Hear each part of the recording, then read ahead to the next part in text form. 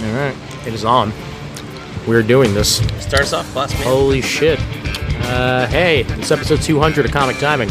We're in person. That happened.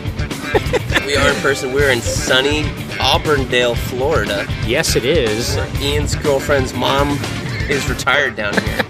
Yep, retired and living in a two-bedroom apartment, house that's only one level, because up until a little while ago, that's all you could build here in Florida. I just informed that of Ian earlier when we were having beers at lunch. Yep. So it's about an hour south of Florida in the Lakeland direction, if you're familiar with the area. Yep. So come on and stop by. No, don't stop by. Please don't stop by. I've not invited anyone. Martha's mom would love that. And by that, I mean Grandpa Gotham or Grandpa Kent. Grandma Kent.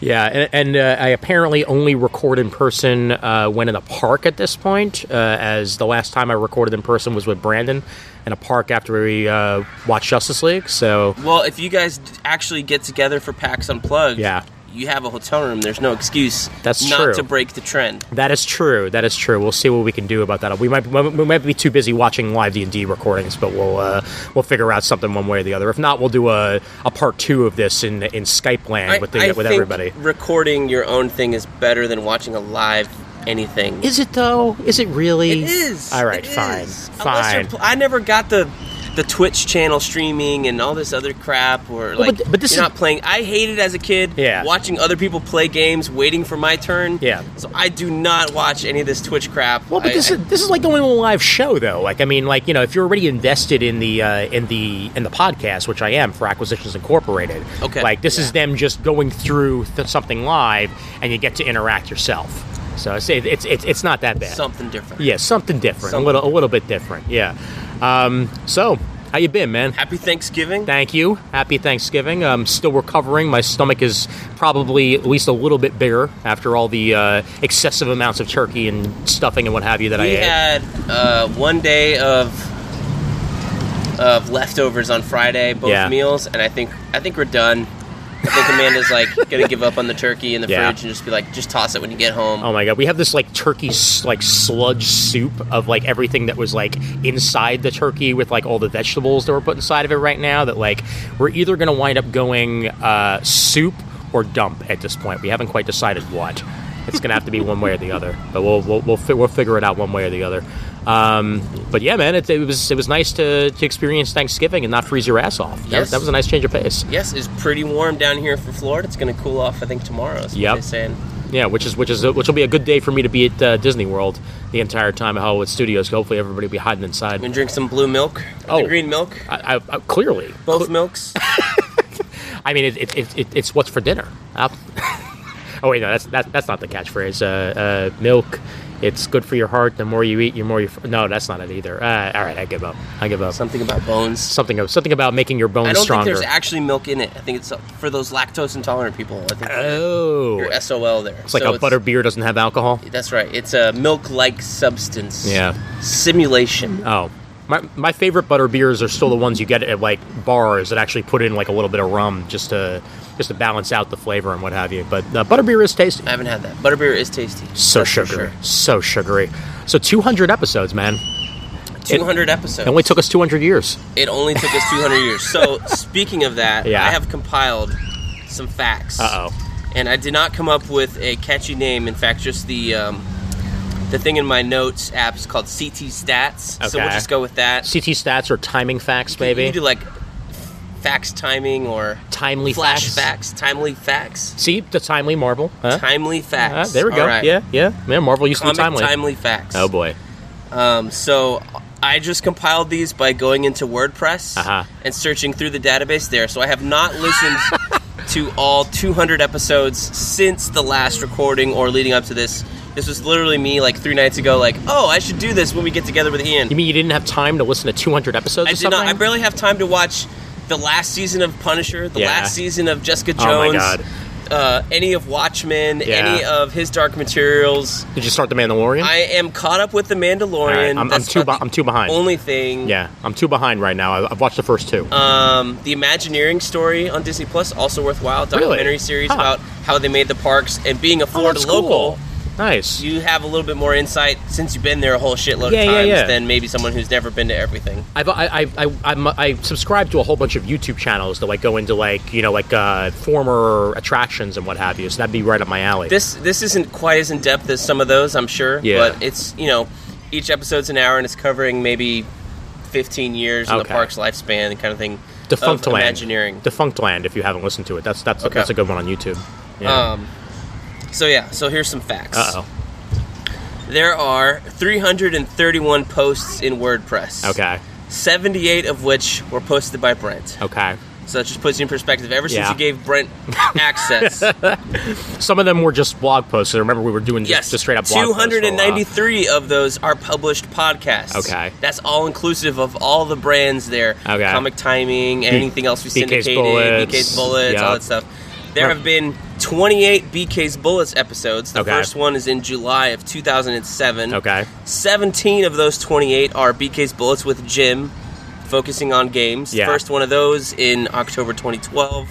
Did we ever do a BK's Bullets together? I know we thought, did not. I know we've talked about it. If it's you and me, it's Comic Timing. Well, yeah, I know, but like we've talked about that, like maybe doing like a gaming episode. Oh, yeah, we did talk about that, but I think it was going to be a Comic Timing about comic book video games and bring Gem in. Okay. Yeah, we can still do that. Yeah, we'll make it happen. 6 are Comic Book Laundry, featuring Chad Burdett, Bill English, Yanni, and Harold Jennett. Wow. Harold Jennett? Harold Jennett? 14 of those are CT Extra Points. Yep. The first one in March 2013. Mm-hmm. 7 of those are Geek Speak Reports. First one in December 2006. Of which I saw the last one was, or maybe the first one, Thoughts on the Wii. Oh my god. Truthiness, the word of the year for 2006. Dear Lord. There were 15 episodes marked Review Corners. Okay. First one in August 2008, episode 71 of Comic Timing. Yeah, brought to you by what? Heroes Corner? Yes. That's how that got started. Yep. 6 episodes of the Rogues Gallery. Oh, wow. Really, there's 5, because there is no episode 1 on the server. I looked. That's weird. I searched Rogues Gallery episode 1 or episode 1. Oh. Did not get it. You know what? I think the original Rogues Gallery episode was... Was it for Cryptographic? No, it wasn't for Cryptographic. It was part of another episode. We had him on in the Matt Summer era. We had Damian Smith on as a guest, and we finished that episode, and then we wound up doing the Rogues Gallery as like a segment afterwards. So I'll have to look at that. Yeah. Anyway, the villains featured on those 5 are Dr. Doom. Yeah. The Shade. Yep. Bullseye. Yep. Sinestro. Ooh. Which is now like a mainstream villain. He wasn't then. That's really. true. Yeah. Maybe he was. Yeah, close And the random Ian Nottingham of Witchblade. Yeah, that was a weird one. It's like we really needed to do an independent and we couldn't think of anybody. This is so weird. I'm looking at my phone. I want to look at you, but I don't want to look at you because I never look at you. That's because you're always on the phone. I know, because we don't even do video as like backup or anything like that.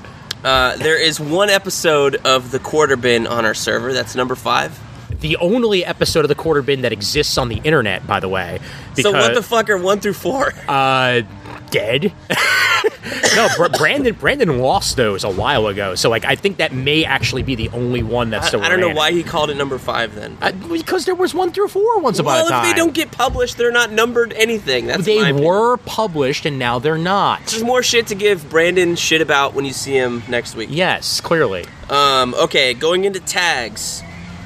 Batman is our most tagged character. Unsurprising. With 27 tags. Unsurprising considering Superman, a long second at 14 tags. Thanks, Raph. There are 73 times Ian asked you to dig us at dig.com in the show notes. that's with 2 G's. Oh, my God. Dig.com. And how about you like us on Podcast Alley while you're at it? Like, I was just looking at tags and I came across Dig and I was like, how many times is this thing? Oh my god. Thanks, Kevin Rose. The co-host, non-co-host, co-host WordPress got accessed in 2007, so that's when I got access to the website and hosting. I can see my cheeks, which is unusual. I think I'm flushed from those beers. I went on the website and counted. There are 33 links on the left-hand column. Okay.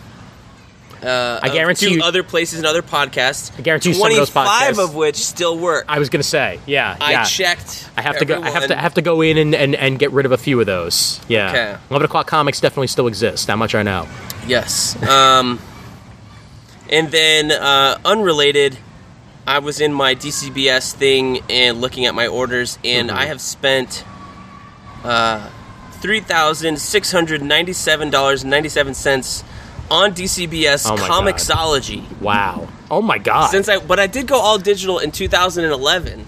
Well, because it's funny because they're closing that portal finally. That has closed in August of 2019. Wow. So of those $3,600, since October 2011, when the program started, I went all the way back to see like what the first comic I bought on the DCBS version of the Comixology site was. Yeah. I accrued $185.42 of credit, which I used all of it. Wow. And I used that credit to buy. The first thing I bought was actually a couple years ago. I don't know what I was waiting on. Maybe I forgot about it. Watchmen. I bought I bought physical items with this shit. Okay. I bought the DC Batman Andy Kubert statue from the Dark Knight 3 Master Race. Okay. The mini statue. Yeah. I bought the Mark Silvestri Batman Black and White statue, which got, what was it, last month? Mm-hmm. I bought the Batman Black and White Joe Mad statue, which supposedly came out last week. Should be shipping soon to me. Wow. Joe Mad. Okay. All right. Joe Mad. It's a pretty cool statue. All right. All this shit will be on the YouTube channel, BK's Bullets, on YouTube. And I bought the Azrael Asbat's Nightfall cowl, which I think comes out in February. Okay. Some money went to that. A cowl for you to wear, or is it a No, it's a mini cowl. They're bigger than your fist a little bit. Okay. The first DCBS order Brent ever placed was in October 2007. That was probably right after Heroes Corner died, or thereabouts. Yeah. So I have more. Yeah. So this let's go into the timeline, and then we'll go into first appearances and tags of all our contributors. Okay. So the timeline, Comic Timing, Episode 0, Ian and Toby, April 30th, 2006. Toby Cook's still out there, by the way. He follows me on Instagram. Still alive, Toby Cook. Yep. Episode 1 was published May 1st, 2006, so like the next day? We had Episode 0 in a can. And then we recorded Episode 1, and I think I had originally had a different website, and that's why like some of the dates might be a little bit weird. Okay. Yeah. And then so now we're going by comic book numbering anthology rules in terms of notable numbers. Yep. So Episode 10, July of 2006. Mm-hmm. Episode 25, November 2006. Okay. Pretty good clip. Yeah. Episode 50, November of 2007. Okay. So I remember in college when I first joined, we were doing like weekly episode recordings on Thursday nights. Yep. 9 p.m. Eastern time. Yeah, I was talking about that with somebody the other day. It's like, back in college it was a lot easier to be regular. Yes, I remember doing episode 50 in one of old Amanda's apartments, being upstairs while her and her friends were downstairs, and I like had my laptop and my headset sitting on her grandma's old chair. Yep. Recording episode 50. Episode 63. Now it's not a comic book anniversary, but it is the 2-year anniversary of Comic Timing in May 2008. All right. That's only notable because I actually searched anniversary, and that was the only one that was marked. That might have been the one that we actually did like a clip show for. Because I remember there was one where like I inserted, like we were like, what were our favorite moments, and I inserted clips in, so that may be why that's specifically noted. Episode 75, November 2008. So a little less regular. Missed this one. Yeah, you did. That's all I have to note is that I was not on that episode. What? I don't remember what it was. You got to go back and look. Who was on it? I got to look this shit up.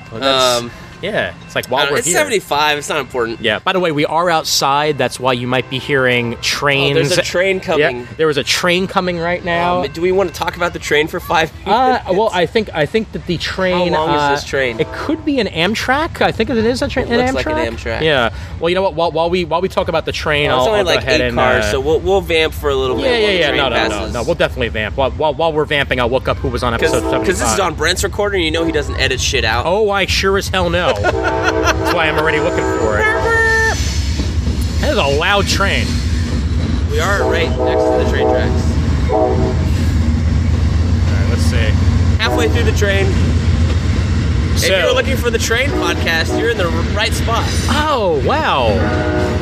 Okay, I'll wait for this to pass, but episode 75 was one of my favorites, actually. Not just because you weren't on it. All right, I'll wait for it to entirely 3 pass. more cars. Yep, almost there. Crosses. Almost there. It is indeed an Amtrak. Here comes a caboose. Oh, there we go. Of which there are no cabooses on Amtrak's, just another car. Yep. So that was actually a comics podcast theme event, Politics and Comics. November 3rd, 2008. I remember we were set to record and something came up that day. Like you had to drop out or something. Yeah, something like that. A hot date with the same person you've been dating since high school. Yes.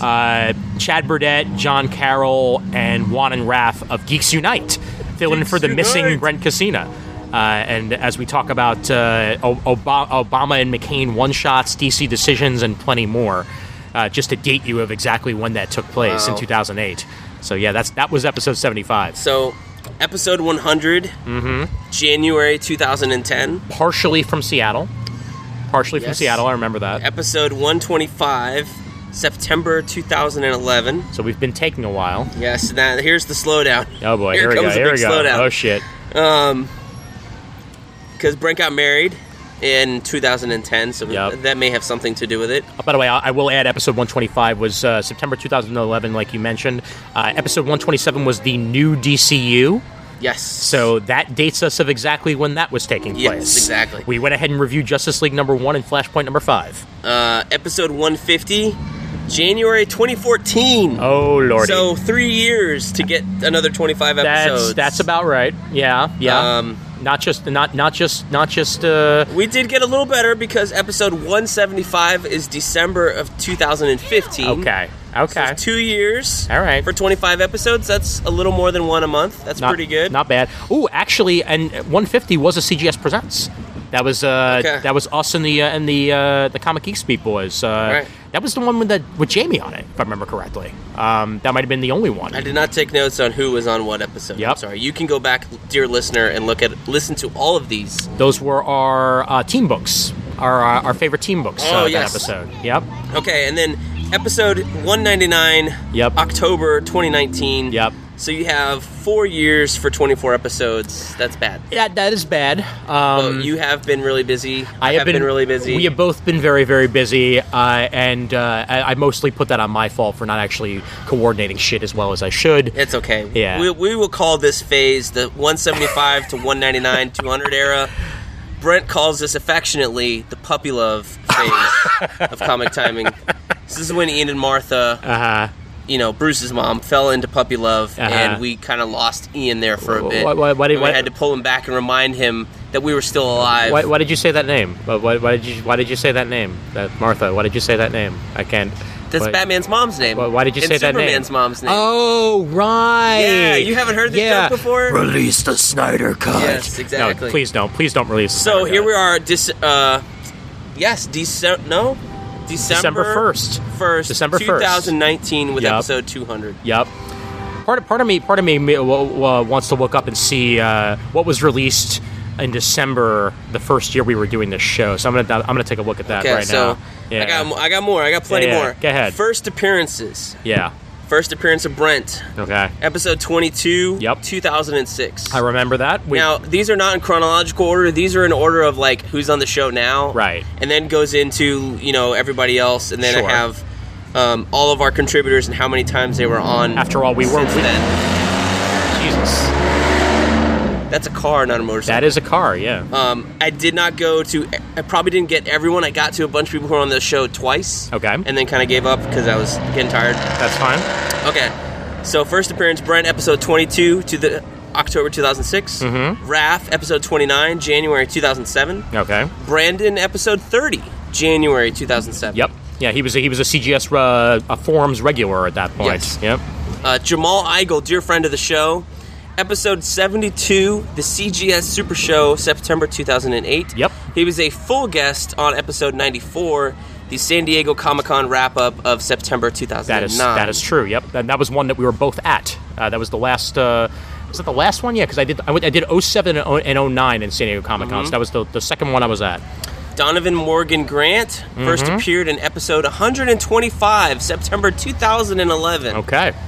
Chad Burdett Ooh, Chad. An old favorite. Yep. Episode 47, CGS 300 wrap-up episode. For a while there, Chad was on our yearly wrap-ups for a while. Yes, he was. Yep. John Mayo first appeared in the Civil War Delay special, August 2006. Okay. Do you remember this episode? The Civil War Delay was such a big deal. I remember we this. We did an episode. Yeah. CGS did an episode. Here comes another fucking train. Oh my fucking god! And this one's actually a cargo train. This one is long. Yeah, this one's a long one, so it's going to take a little bit longer. Let's actually pause for this one. Yeah, this might be a good idea.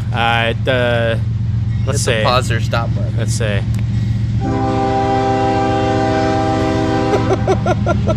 These fucking trains. So new recording. All right, we're done. We're done pausing after the long ass cargo train. 01, 02. Yeah. Clicking. Yeah. We're good. Recording. We're good. We're good. I'm looking at it right now. All right. Where were First you? appearances. Okay. Yes. So we were talking about the John Mayo first appearance, the Civil War Delay special of August 2006. Mm-hmm. And that was such a big deal. CGS did an episode on it, I think, featuring John Mayo as well. Annie appeared on mine. I know they did one. Yeah. That was such a big... I don't know why. That was such a big deal. Civil War is coming out. The biggest event in comics at the time. Right. Bigger than Infinite Crisis. Right. And Steve McNiven needs more time to finish the book, and everybody flips their fucking lid. I know we did. Well, because for a while there, this was the first real time that this shit had happened for a major event. They almost always regularly came out exactly when you expected them to. And they took, I don't know what the time was. I don't remember if it was a month later or 2 months. It was at least a 2-month delay, if I remember correctly. Well, meanwhile, now fucking Doomsday Clock is 3 years late, man, all things considered? I'm going to do something on my YouTube channel when that finally wraps up. I'll have to reread all 12 issues and rip that one a new one. I look forward to... It was a waste of money, oh my God. Sure. I look forward to finishing this season of Watchmen and then reading Doomsday Clock and comparing Watchmen sequels, which I think honestly should be an episode of the show. We should probably do that as an episode. That's a good idea. Yeah, because so far, but Doomsday Clock, to get away from our comic timing facts, has spent 11 issues building up to a confrontation between Superman and Dr. Manhattan that hasn't properly built up. Right. Well, which is why I prefer the Watchmen, TV show, because that's just building a world and isn't bothering to try and convert it over to DC, which I found stupid to begin with. So, whatever. So far, that show is hitting every single button for me, and I freaking love it. This most recent episode, as we're recording this, was the Hooded Justice reveal, and it's amazing. It's one of the best episodes of television I've ever seen. Can't wait to watch it. It's as good as Leftovers was in Season 2 already in Season 1. Oh, the dreaded Leftovers. Love me some Leftovers. Okay, so still on John Mayo. He first appeared on a regular episode 20A. Yep. Mm-hmm. I don't know when we started doing this A-B shit like Raging Bullets. Oh, no. There were a few. That is why we started doing it. We started doing that when they did it because we were posers and we wanted to copy. That's exactly what it was. That was your poserness. I know. I don't know. I know. I thought it was being cool. So I don't know. I didn't count how many half-part episodes we had. Yeah. That's why I have the 331 posts in WordPress. Yeah. And 293 published podcasts, I guess. To make note of some of these, there were ones that were just parts. There were ones that were just too freaking long. That's why we cut them up. We had a few 4-hour recording sessions there, and I'm like, do I really want to put this out as a 4-hour podcast? Come on. Yeah, whatever. Yeah. Okay. Julian Lytle first appeared on episode 43, August 2007. Your favorite guy to get in an argument with? My favorite. Morrison Lover. Yep. Sean I say it's a term of endearment, not a dig. Mm-hmm. Sean Whalen of Raging Bullets fame first appeared at episode 10A. Yep. July 2006. Have not had them on in way too long. We'll have to correct that at some point. Bob Britall. Yep. Episode 223, November 2006. Mm-hmm. He was on recently. Yes, he was. Yep. Mr. I don't know if he's still the record holder, but last that I know, the world record holder for biggest collection. Pretty sure he still is. Yeah, last I checked. And he was on Who Wants to Be a Millionaire. Heroes Corner first appeared. Oh, dear. Episode 64. Became the sponsor officially with episode 65. Yeah. Both in June 2008. Yeah. That first sponsored episode, our first monthly picks. Yep. Were Amazing Spider-Man, JR Returns, 568, ASM 568, Booster Gold 11, Chuck Dixon fill-in. I don't know why the fuck we picked that, because the regular run was way better than the Chuck Dixon fill-in. I agree. And Doctor Who: The Forgotten, #1 with Pia Guerra art. That was actually a good series. Do you remember that? I do remember that. I actually have the trade sitting on my shelf. Okay. I know you weren't a big fan because you're not a big Doctor Who guy. I had no clue what Doctor Who was at that point. Now, let me get a little confessional here for a minute. All things considered now, like long after the fact, do you think Heroes Corner was a good idea for us? Because we basically took sides back in the day. Like, it was between Heroes Corner and DCBS, and we went Heroes Corner. At that point in time, I was a DCBS customer, and we got sponsored by them. Yeah. And we were getting to do these cool picks, which I think they were like 75 cents or $1 books. Yeah. For our listeners or whoever else wanted. We had a featured thing on the website. Yep. I think that was a good thing for... Now, I don't know how Heroes Corner did in terms of us bringing people to them. Yeah. I know we did get a little piece of the pie when they used the promo code. We did. For a couple times, and that was nice. Yeah. For you to pay for, all hosting the server costs fees and stuff. Yeah. Whatever. Yeah. But I think it was just cool to be a part of and have a feature on the site. Yeah. When DCBS sponsored us in episode 106 of May 2010... We didn't get anything out of that, really. Well, we had a promo code. Sponsoring a whole bunch of people. We had a promo code, too, but... Yeah, I know, yeah. There were so many podcasts they were sponsoring at that time that it wasn't...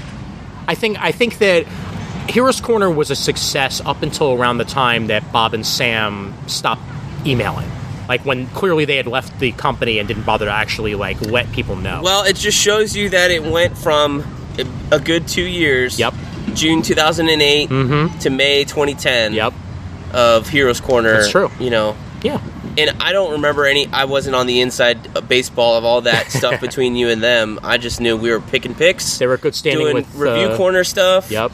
Their site works. They shipped on time. Yep. What I liked about the Review Corner books is that when you got them, they actually had a Heroes Corner sticker on the back. That's true. Which I really liked. You didn't have to seal them up with your own tape. Mm-hmm. I don't know what DCBS does now. They still... I think they might... Still loose? I think they're still loose, if I remember correctly.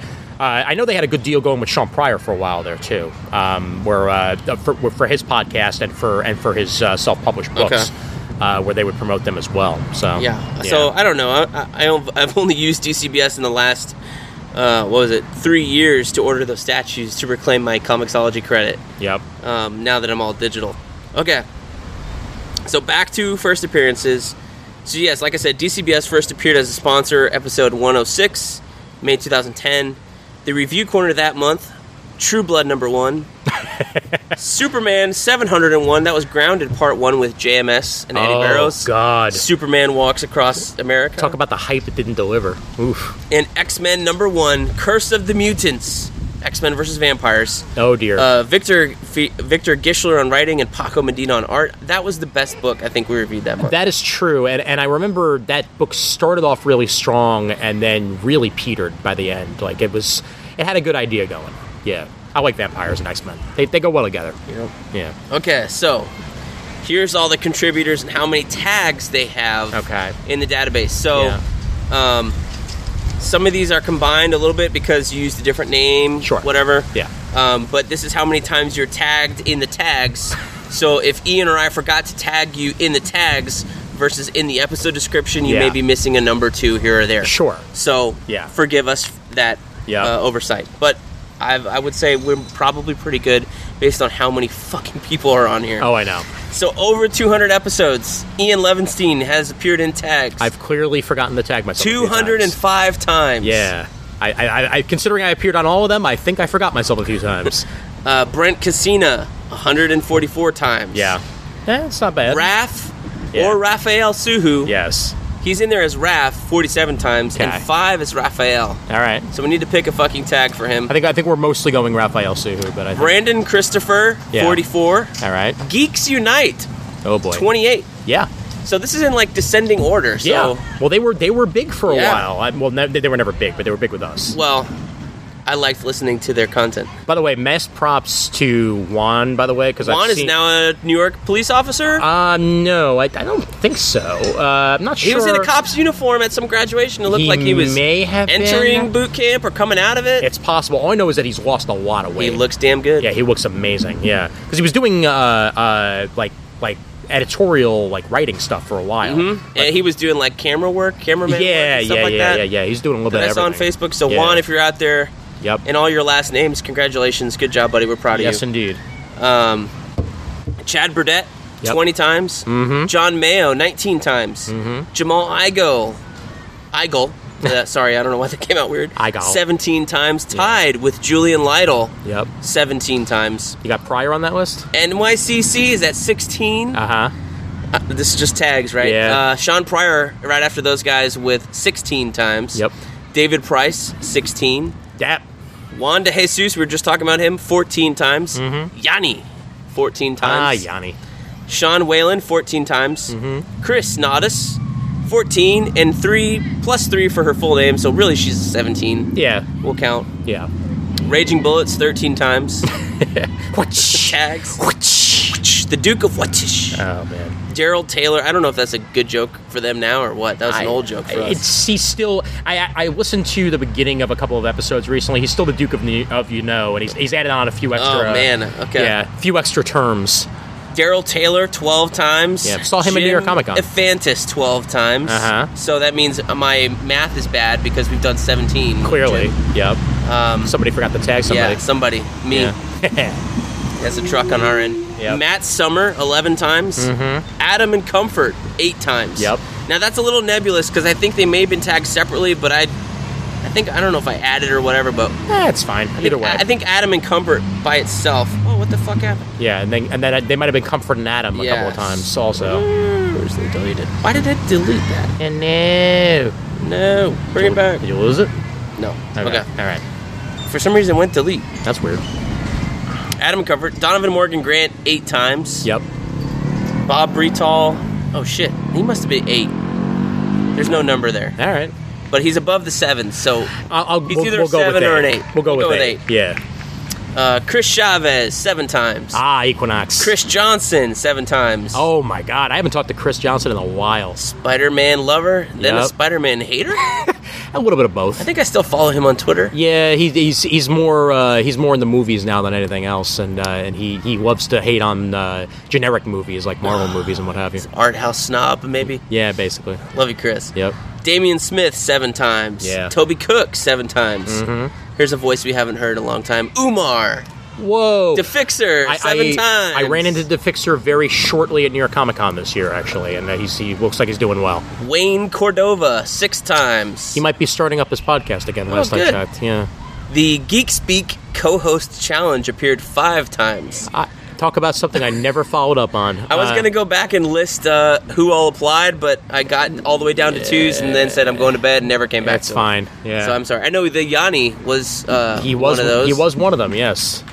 As was Lori. Yes, Lori. Yep. She's coming up here. Yep. Sean Cummings 5 times. Mm-hmm. Vito Del Sante 5 times. Man, Sean Cummings. That's another name we haven't heard from in a while. I still hear from Travis every now and then. Travis is still out there on the art scene. He's there at MegaCon. I saw him last year. Nice. Or this year in 2019. Right on. He's still doing his thing. Good. Vito Del Sante. That's a name I don't recognize. Vito Del Sante used to work at JHU. He's the guy who did that take on Nightwing that came out through Action Lab a little while ago. The name of the Batman character was the Doberman. I'll look it up, but he's a friend of mine. One of your buds. Yeah. Adam Murdo 4 times. CGS Super Show tagged 4 times. Yep. Some of my favorite live episodes. That is a van with pumping bass. Yep. Because clearly they want to hear every single thing that they are listening to, and they want us to as well. Heath Holland 4 times. Okay. Jason Wood 4 times. Jason Wood. John Carroll. Jason Wood, who I follow on Twitter and sometimes reply to. Yeah. Never replies back. I wonder if he blocked me. Stray was the name of the comic that Vito Del Sante worked on. I'm just loving on you, Jason. Yep. John Carroll 4 times. Marathon Man. Just Bill 4 times. Yep.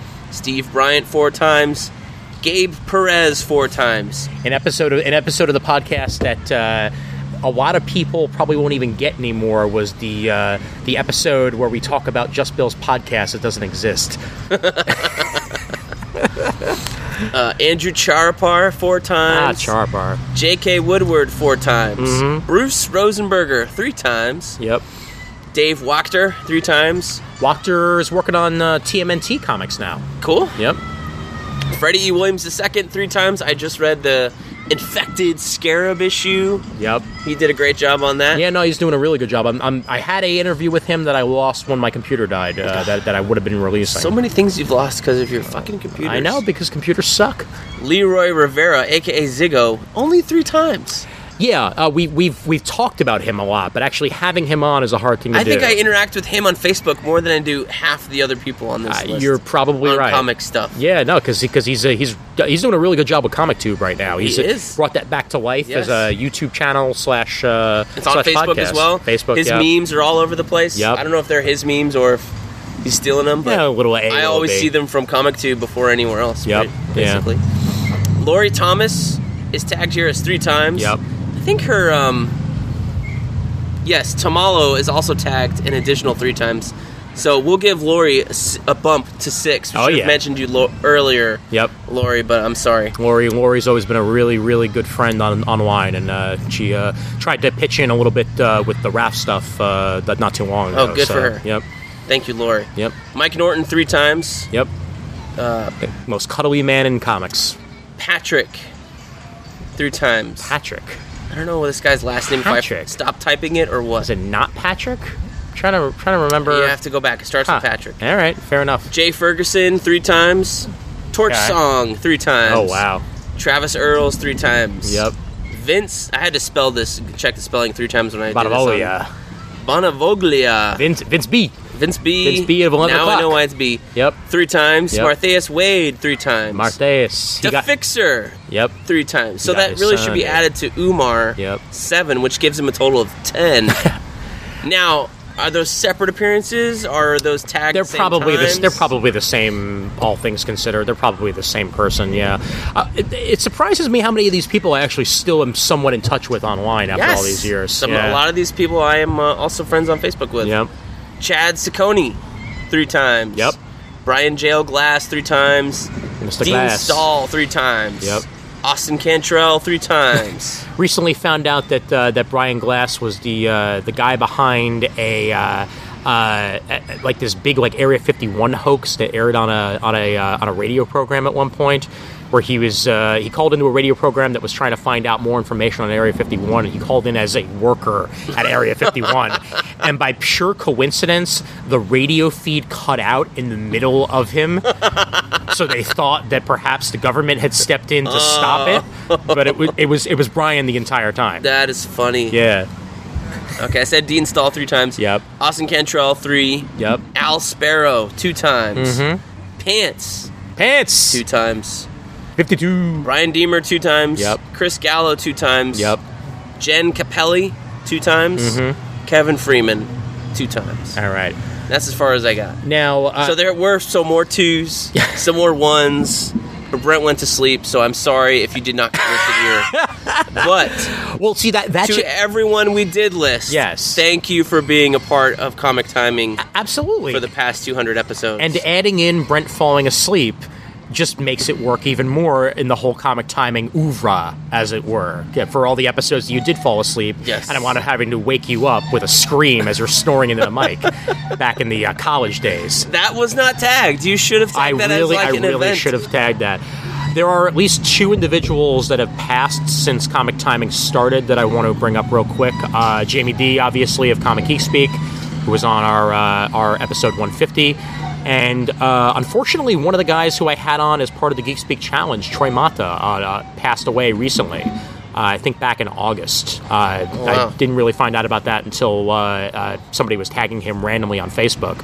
But unfortunately, that's the way the world works, and you lose people. But since the last time we were recorded, Raphael Sue, who has a new kidney. Raphael Sue, who has a new entity living in his body. We'll call it his kidney. Yep. He probably has a name for it already. Who knows? It's probably Martha, if I know him well enough. You know, I think it should be named Shirley. Yeah, maybe. Or parents are dead. Just one word. And that could be when he talks about it, it could be, this is my parents are dead. Exactly. There we go. I think that works really nicely. But yeah, Raph's recovering right now. You can go ahead and contribute to his GoFundMe if you'd like. He's still waiting on his disability to show up. just go ahead and go on GoFundMe and look for Raf Suhu, and you'll find it. But he's out of the hospital, and he's getting himself back in shape. So hopefully we'll never have to do the dialysis again in his life. That'd be nice. That would be an awesome thing. That is a piece of shit. My mother-in-law was a dialysis nurse before she got her RN. Yeah. Got her RN and worked for kidney transplant places here in Orlando. Yeah. For one of the big hospitals, and was like a transplant coordinator, and then got a promotion and went back to like a dialysis center head kind of thing. So I know a little bit about it, and it does not sound pleasant. So no, it is not. If that doesn't happen to Raph ever again, I think we all will be very happy. That would be nice. Just please make sure that if you have a cold, don't be around Raph. Just don't do it. He's immunocompromised, people. Come on. He's gonna have to walk around like one of those Japanese guys with a mask. I was gonna say he's gonna be one of those typical Asian people with the mask on his face the whole time. Exactly. You know what we should do? We should buy one of those ET suits. Okay, since you mentioned it, all right, they had that ET ad air during the Thanksgiving Day parade this year, which was just a giant ad for Xfinity in the end, which apparently they've already aired overseas with different cable companies taking the place of Xfinity. I hated that fucking ad. I did not see it. I went on a joyride in my sister-in-law's new car. Oh, yeah? And I came back, and Amanda was in the chair. The kids were running around at my mother-in-law's place. Yeah. She had her hands over her eyes. I was not watching. I went, what the fuck is going on? And she looked on the TV, and there was E.T. on the television. Now, my wife has had an unusual fear of E.T. What? Ever since she was little. That's Martha's favorite movie. Apparently, they'll get along great. Apparently, she was traumatized as a child by watching E.T., possibly at a too young age. Okay. To the point which, when we first started dating, the appearance of an E.T. doll Oh, no. Frightened her. Oh, the imitation of the voice, E.T. phone home, would frighten her, piss her off. Doing the finger thing would frighten. Like, so she's fearful enough. She knows all the cues. But, so it was a whole thing. So she's been on the E.T. ride numerous times. Like, every time we go to Universal, I'm like, come on. Trying to get over her fear. But it wasn't until after we got married, I want to say like 2012, that she rode it for the first time. And, like, that was her, quote-unquote, getting over her fear of E.T. Obviously, which is bullshit if she can't watch this ad. Yeah, I was going to say. So, yes, I've heard you talk about it. I need to... does she also hate Reese's Pieces while she's at it? Well, she's allergic to peanuts, so yeah. Well, there you go. There you go. Okay, fine. Maybe that's the reason why she's really afraid in the end. Like, she's afraid that E.T. is going to reach her finger out and reach his finger out and wind up, poisoning her with the power of peanuts or something like that. How the hell are we supposed to know, man? Yeah, I have no idea. Oh, my God. That's awesome. So, what you been reading lately? I gotta pull out my iPad. Look at my... I mean, obviously we gotta talk comics of some sort, man. So, I recently bought, with the Black Friday sales, I bought all of The Wicked and the Divine. Oh, nice. I read the first trade on Comixology, and I really liked that.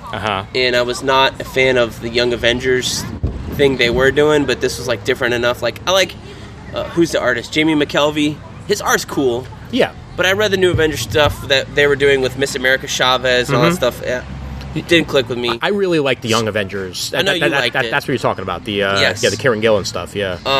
So I did buy all of that. I was like, I really like number one. I'm willing to read more. Yeah. They had it all for like $5, so I was like, fuck it, let's get it. This will be my purchase. Yeah. I've been reading the Dark Multiverse specials. Have you read these? Oh, I've been meaning to start them because they're right up my alley. I mean, I'm a huge alternate reality guy. Yes, the one that was released this past week was the Infinite Crisis one. Okay. Where basically Blue Beetle turns it around on Maxwell Lord, shoots him, then takes his place. Oh shit! And then somehow solves all the problems of the world, defeats the heroes, and then becomes like OMAC Senior himself. Really? Kind of thing. Come on. But the art's done by Aaron Lopresti. Okay. The nice thing about these specials is they're all 50 pages. Okay. So they're pretty lengthy. They're not quick. Like I remember when Marvel was doing the What If reboots of it, and they were only doing their events for a while. It was like, we'll give you 48 pages of the World War Hulk What If. and then only like 30 pages of that were the main story, and then there was a secondary one. Right. These are 50 pages. They're meaty books. Okay. So they're worth the money. These are pretty much what ifs. Like that's what they're rolling with. They're all they're that Tempest Fugonaut guy from the Speedster, whatever. What the fuck? The Dan DiDio written book. Oh. And Kenneth Rockefort was on art. With the helmet. Yep. He's in here, and I guess he's kind of like the Watcher of the DC universe now. Okay. I thought we had the monitors for that shit. A Dan DiDio created character is around. That's so that was that. The Blackest Night one was okay. It features Sinestro, but not really. It's like, what if Sinestro had a black ring and a white ring, but they never really go into that. Like if one was on each hand. Well, and he's basically Two-Face. One side is alive, one side is dead. Well, clearly he solves racism. That's what he does. No. No? Okay. He does not. Ah, man. What That's else? a shame. What else did I buy? What if Sinestro had constantly was at war with himself? Dark Multiverse, I call it What If, but the Dark Multiverse Death of Superman. Okay. Which Lois Lane becomes the Eradicator and fuses with that right after Superman dies. Okay. Is pretty cool. All right. That's cool. The What If Nightfall, or not What If, the Dark Multiverse Batman Nightfall was the first one that came out. I got real excited when they released the character designs. Yeah. Is that here comes Saint Batman, Jean Paul Valley. Right. It's like, cool. And it wasn't? And it wasn't that cool. Who wrote it? Snyder and Kyle Higgins. Really? Yes. Huh. Okay. Interesting. It's got some weird thing where they jump way forward into the future, and then Bruce Wayne is like this head on a head and a spinal cord connected by wires into this thing, and Azrael goes and talks to him once in a while, and then Bane and Talia's son comes out, new character. All right. And he is like one of these guys that can turn on the venom at a whim, so he's this really shrimpy guy. Yeah. And then he turns on the venom, and then he's like bigger than Bane, and then he saves him, and then they turn the Bruce Wayne head and spinal cord into a robot, and they go against Saint Batman and all his insane. Guys. It is kind of insane. Yeah. It's not what I was looking for out of it, but it's like, instead of going just recently into the future, like this one goes way into the future, and it loses kind of the connecting tissue. Got it. The Death of Superman one is like right after it, so it's all connective. You're saying that it loses the spinal cord of the issue? The Blackest Night one is kind of like Saint Batman, where it goes way into the future, like what if they lost, and Sinestro's the only living person around, and Lobo and not Dawn, Dove is around. Okay. And then this other one, the last one, the Infinite Crisis one, is like takes place all in the event of the events. So nice. That's fun. The Justice League book. Yeah. I was listening to the Black Panther review we did, and we were talking about Snyder, me not enjoying metal. Right. He was taking over Justice League. The Justice League run of Scott Snyder is actually very, very good. Yeah, I'm going to sit down and read it all at some point. I haven't really started it yet. It's all on here. It's all very good. Good. It's actually like, it starts off a little wonky with like the totality and what the hell is the totality. Once they get past that, and then get into like Perpetua, which is like the mother of the Monitors. Yeah. And basically in this universe now, there's never like the whole city. Nick Zuotan doesn't exist. Okay. Kind of thing. It's Monitor, Anti-Monitor, and the third guy whom they introduce in this series. Monitor, Anti-Monitor, and Chuck. He's the World Forger. Oh, his name isn't Bob? So this is the guy who actually forged all the worlds or whatever. These three guys are brothers. Their mother's name is Perpetua. And she's supposed... Well, here's what the weird part that I still don't quite understand, and they probably haven't gone into yet. She is the actual creator of the multiverse. Oh. But she's dismayed with this multiverse, so she's trying to destroy it. Okay. In order to create a perfect one in which everyone is an apex predator version of humanity. Okay. Which is what Lex Luthor is now. Apex Lex. That's where Apex Lex comes from. I love that name. But she is afraid of the people behind the source wall. Okay. So she's trying to do all this now that the source wall has broken. Right. And come in and all this stuff. Is that the dark multiverse behind that? No, this is something different than that. The Marvel Universe? So...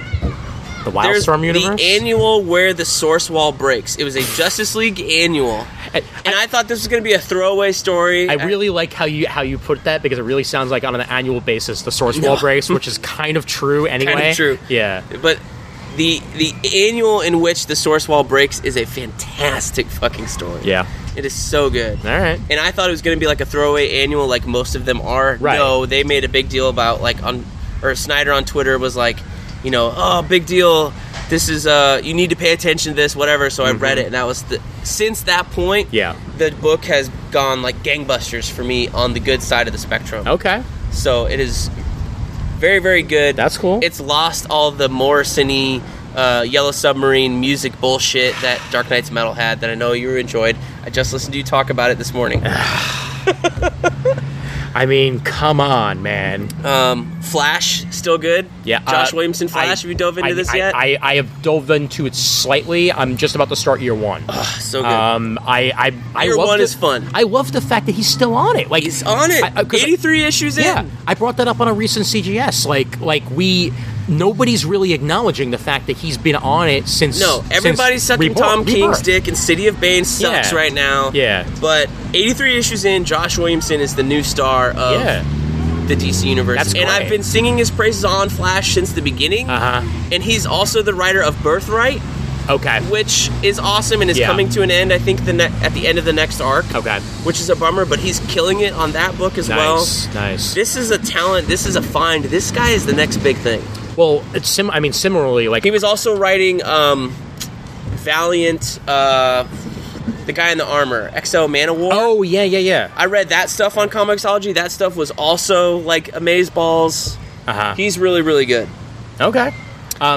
Did you read Immortal Hulk yet? I have read a couple issues, yeah. It's weird. It's in a good way, though. It's weird. All the hell stuff they're kind of doing now. I'm like, with the dad, and they're losing me. The stuff where it really gets good is when Sasquatch shows up, and he's trying to investigate the Hulk and everything, and he winds up getting sucked in, and like there's a whole like sucking of powers like into the Hulk, and like you see like the ramifications of it afterwards. I'm not really a horror guy, and yet for some reason this is the type of horror that's really working for me. Easily the best Hulk though in years. Oh yeah. Like I didn't really read any of the. The Greg Pak stuff was okay. Yeah, the Greg Pak stuff was decent. Like I remember reading Planet Hulk and being like, okay, this is cool. World War Hulk. Was an event. Yeah. So that was its own thing. But anything after that, I don't think I read or really enjoyed. Mark Waid had a little bit on there. I read 2 issues or 2 trades of those. Oh, I remember that run.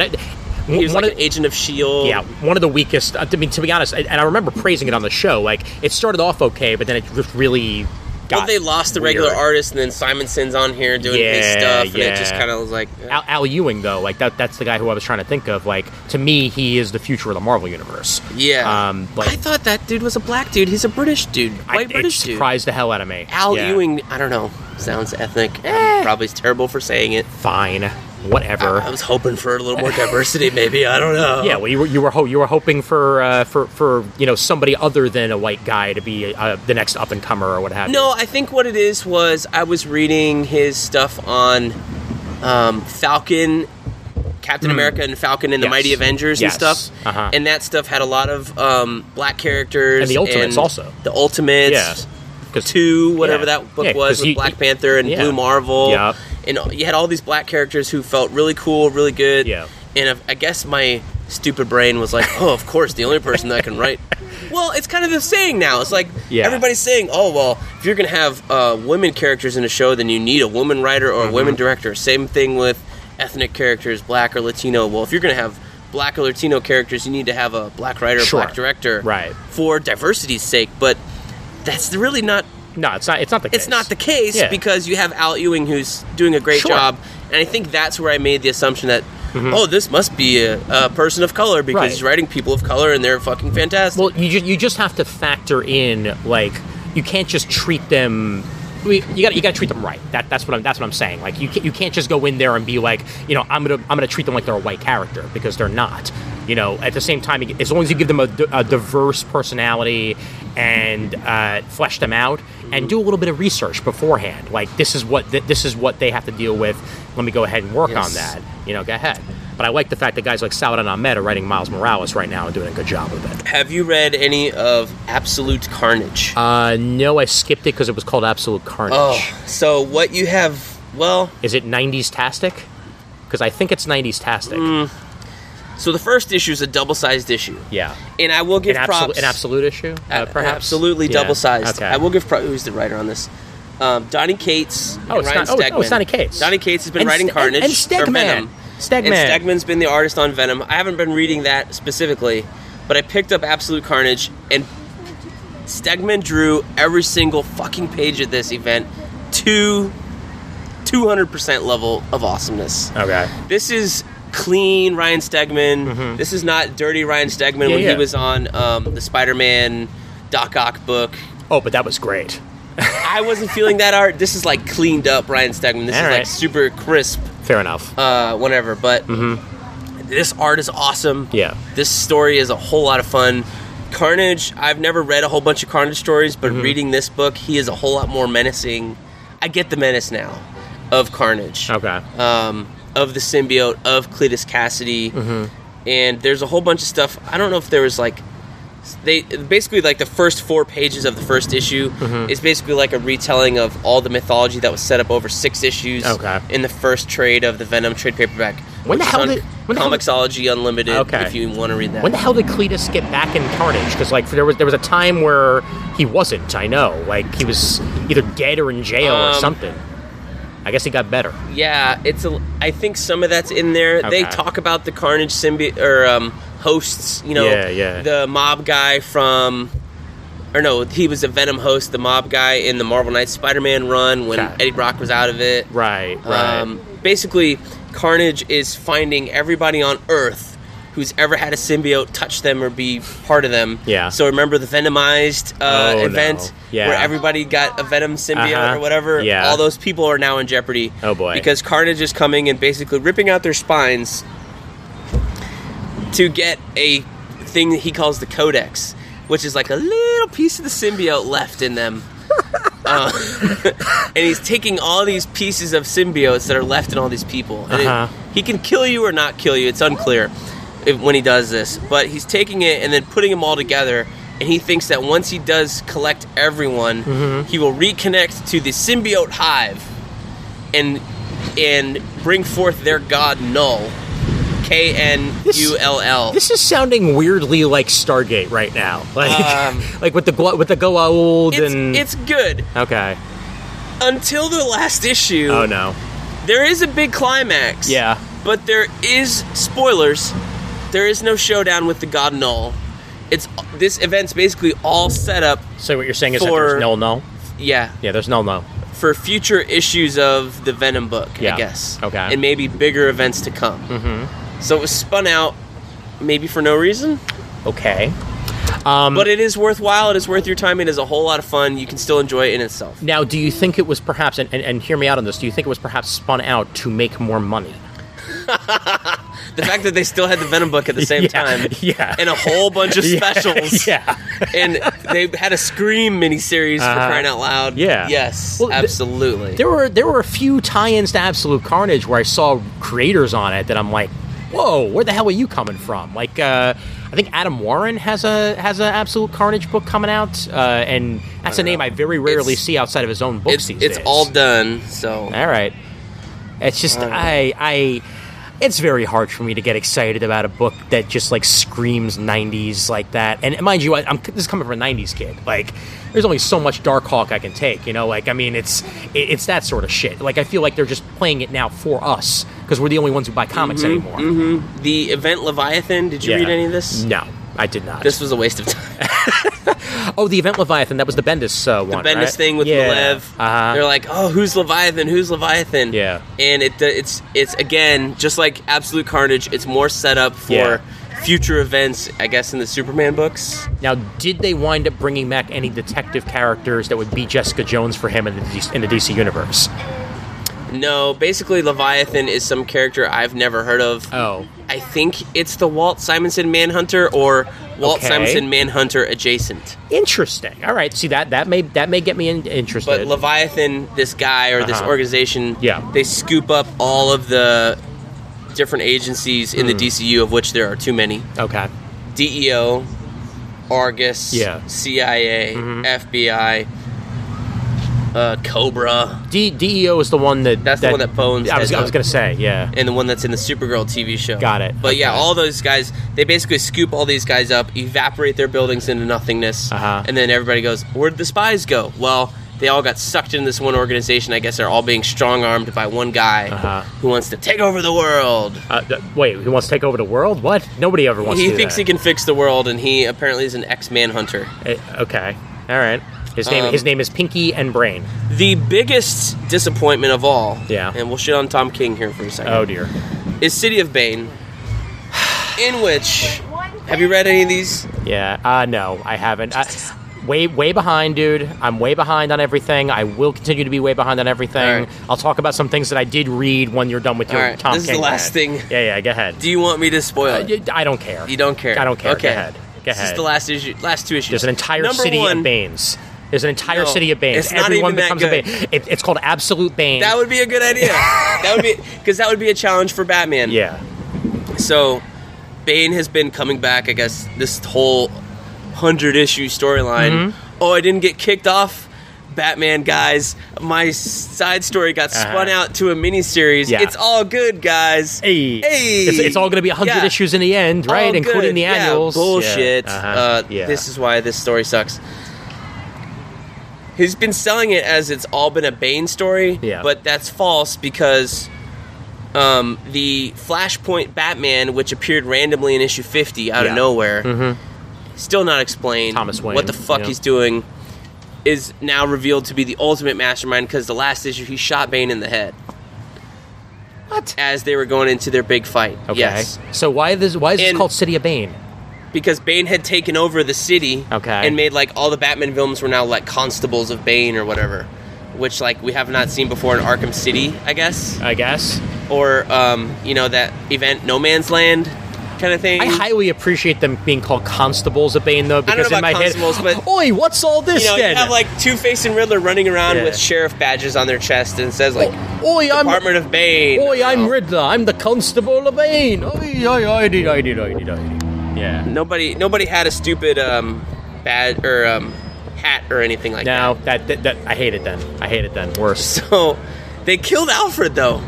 Yes. And apparently this is going to stick. I heard about it because the fucking DC solicits for an annual, not even written by Tom King, spoiled that shit for me. Even though I hadn't gotten up to it. I was really annoyed by that. My biggest pet peeve with these Tom King Batman issues is these ones where it's all captions and a bunch of art.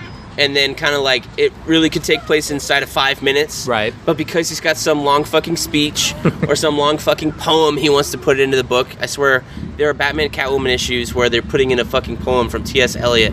And you're just reading this poem, which Tom King did not write. Yeah. But he got paid to copy-paste this shit into, and then put in panel 1. Description, panel 2. So maybe he's writing what the art is, but really... So you mean the poem wasn't even... You're not writing any plot, So the poem wasn't even, there once was a lady from Gotham? Like... There's a couple of those that I fucking hate. This last one was a recording of Alfred talking to Batman before he, like, went in to go get himself killed, basically. Okay. But it was like, yes, this could have taken place all within the 3 minutes. Who killed him, Bane or Thomas? Bane did. Okay. In front of Damian. And then only at the end of the recording and the issue does Batman finally figure out that there's Alfred's body and he's dead. Then he goes after Bane, and I think it's at the end of that issue that Bane gets shot in the head, just as they're about to, like, really, really get it on. Like, they're, like, stripping off their armor. Batman takes his shirt off, which means he's powerless. You're used to the word "get it on" and then stripping off shirts. By the way, you may not be doing what you're talking about. It's very homoerotic. Yeah, okay, all right. But yeah, it's just like, dude, you could have had a conversation with Batman and Alfred, or Bane teasing Batman and Batman talking back to Bane and building up this big fight, but instead you're going to have a recording of Alfred professing his love for Bruce, which, like, you could put in an annual and nobody would have to buy. But no, you want to make this part of the main book. I don't understand his pacing between, like, Mr. Miracle and Vision. All 12 issues, all make sense. Yeah. Batman, 100 issues, lots of fucking filler. I'm so upset I'm still buying this book. That's disappointing. I'm also not surprised because, like you said, like he's a very compact writer, but at the same time he always likes to put so much in that I'm not surprised it's going this way. If I had one request for Tom King, it was don't ever give me an issue where there's no word balloon panels, like the fight between Batman and KG Beast. Yeah.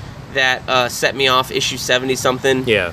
That because it started Tony Daniel was drawing. Yeah.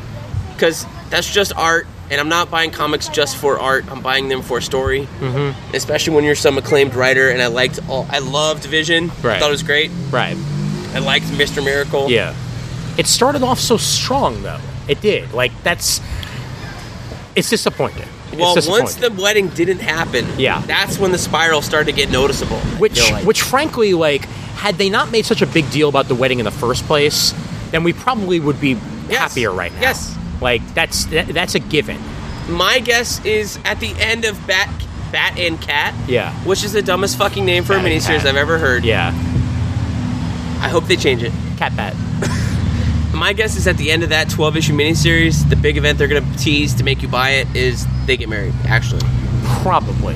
It wouldn't surprise me. And then they have Helena, and she becomes Huntress. And Catwoman's got this new costume thanks to Joelle Jones. Yeah. Her fucking armpits are bare. Let me see. Hold on.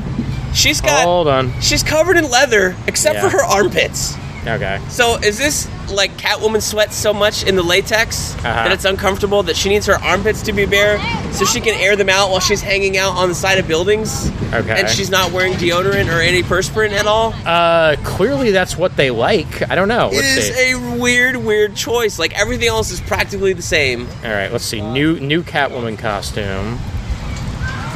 Okay, clearly it's not this one with her barely wearing anything. It's bizarre. Oh yeah, what the hell?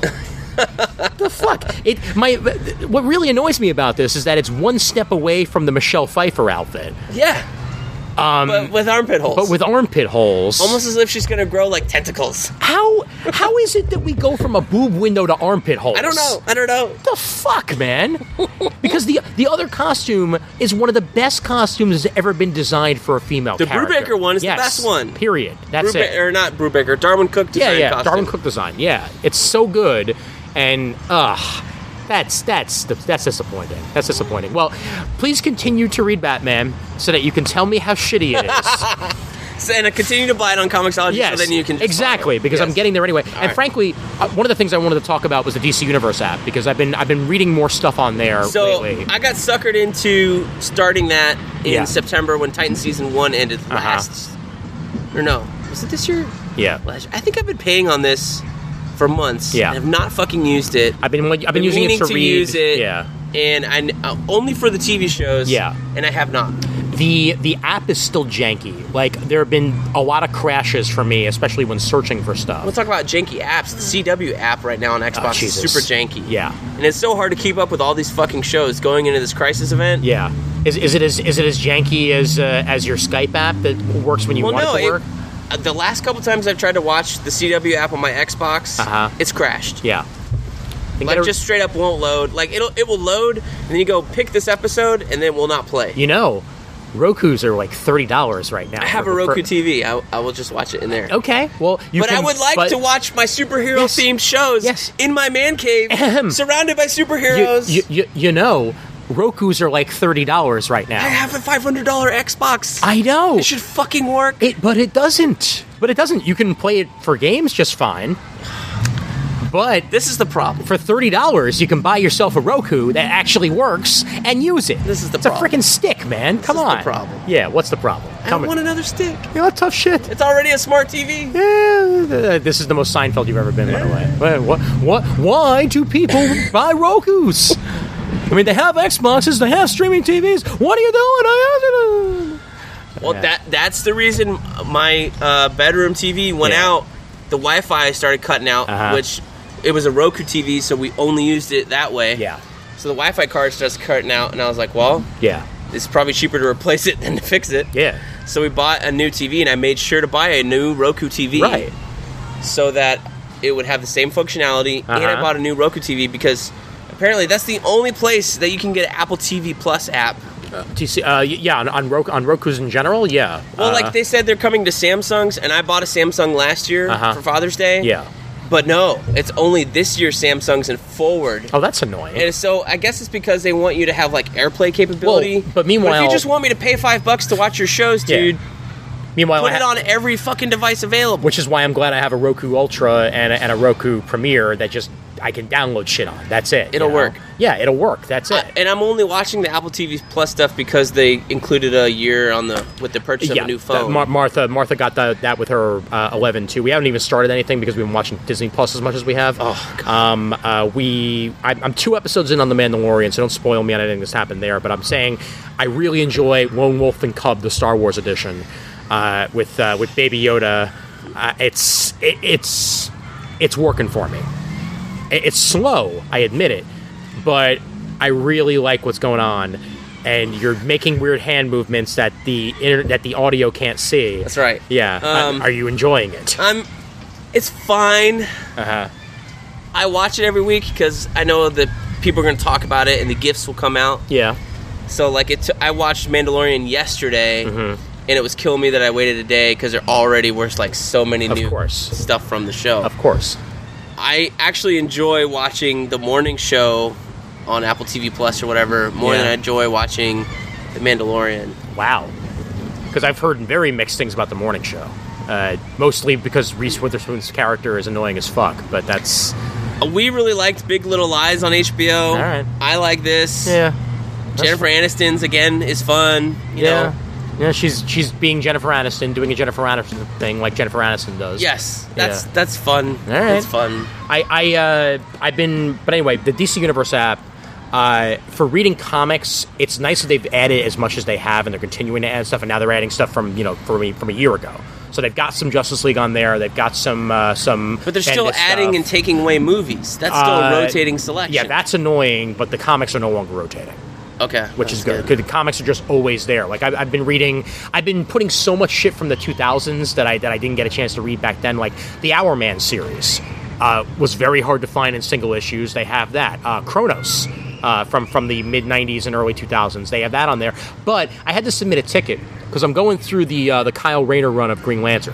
It's the only real Green Lantern they have from that series. It starts with like Emerald Twilight and goes on. Right. They have issue 99. They have issue 101. No issue 100. The start of my first Green Lantern purchase that I made as a kid. I cannot even fucking read on there because for some reason it goes 99, 101. So I submitted a ticket. It's on Comixology. They have it digitized. Yes, I know that, but I have to pay for it. And I'm not going to. Oh, I'm just saying you don't have to. I know. But DC Universe is right there. So I submitted the ticket, and they said they're going to look into it, and let's see if they actually add it. My problem with that DC Universe app when I was scrolling through it on my phone is like you search for something, you start a series, then you go back. So you're scrolling through A to Z of all their titles. Yeah. You hit a thing you want to look at, Crisis on Infinite Earths. And it goes all the way back You hit up. back, you're back up at A. I'm like... Yeah. I was in C. Yeah, or worse, I was in X. That used to be a problem with the Marvel Unlimited app too, that they've recently finally fixed. So I'm hoping they do so. But then again, who knows how much longer DC Universe is going to last with HBO Max stealing half of their fucking shows anyway. I can see all of the TV stuff going to HBO Max and having it just be a comics thing, and having it just be comics focused. Yeah, I mean, which is fine. They just renewed Young Justice for another season, or maybe the TV stuff is on DC Universe for a year. Yeah. And then then after a year, exclusivity or whatever, 6 months, goes to HBO Max there. I'd be all right with that. I also have been watching Star Trek Discovery finally. And it's not great. It's good.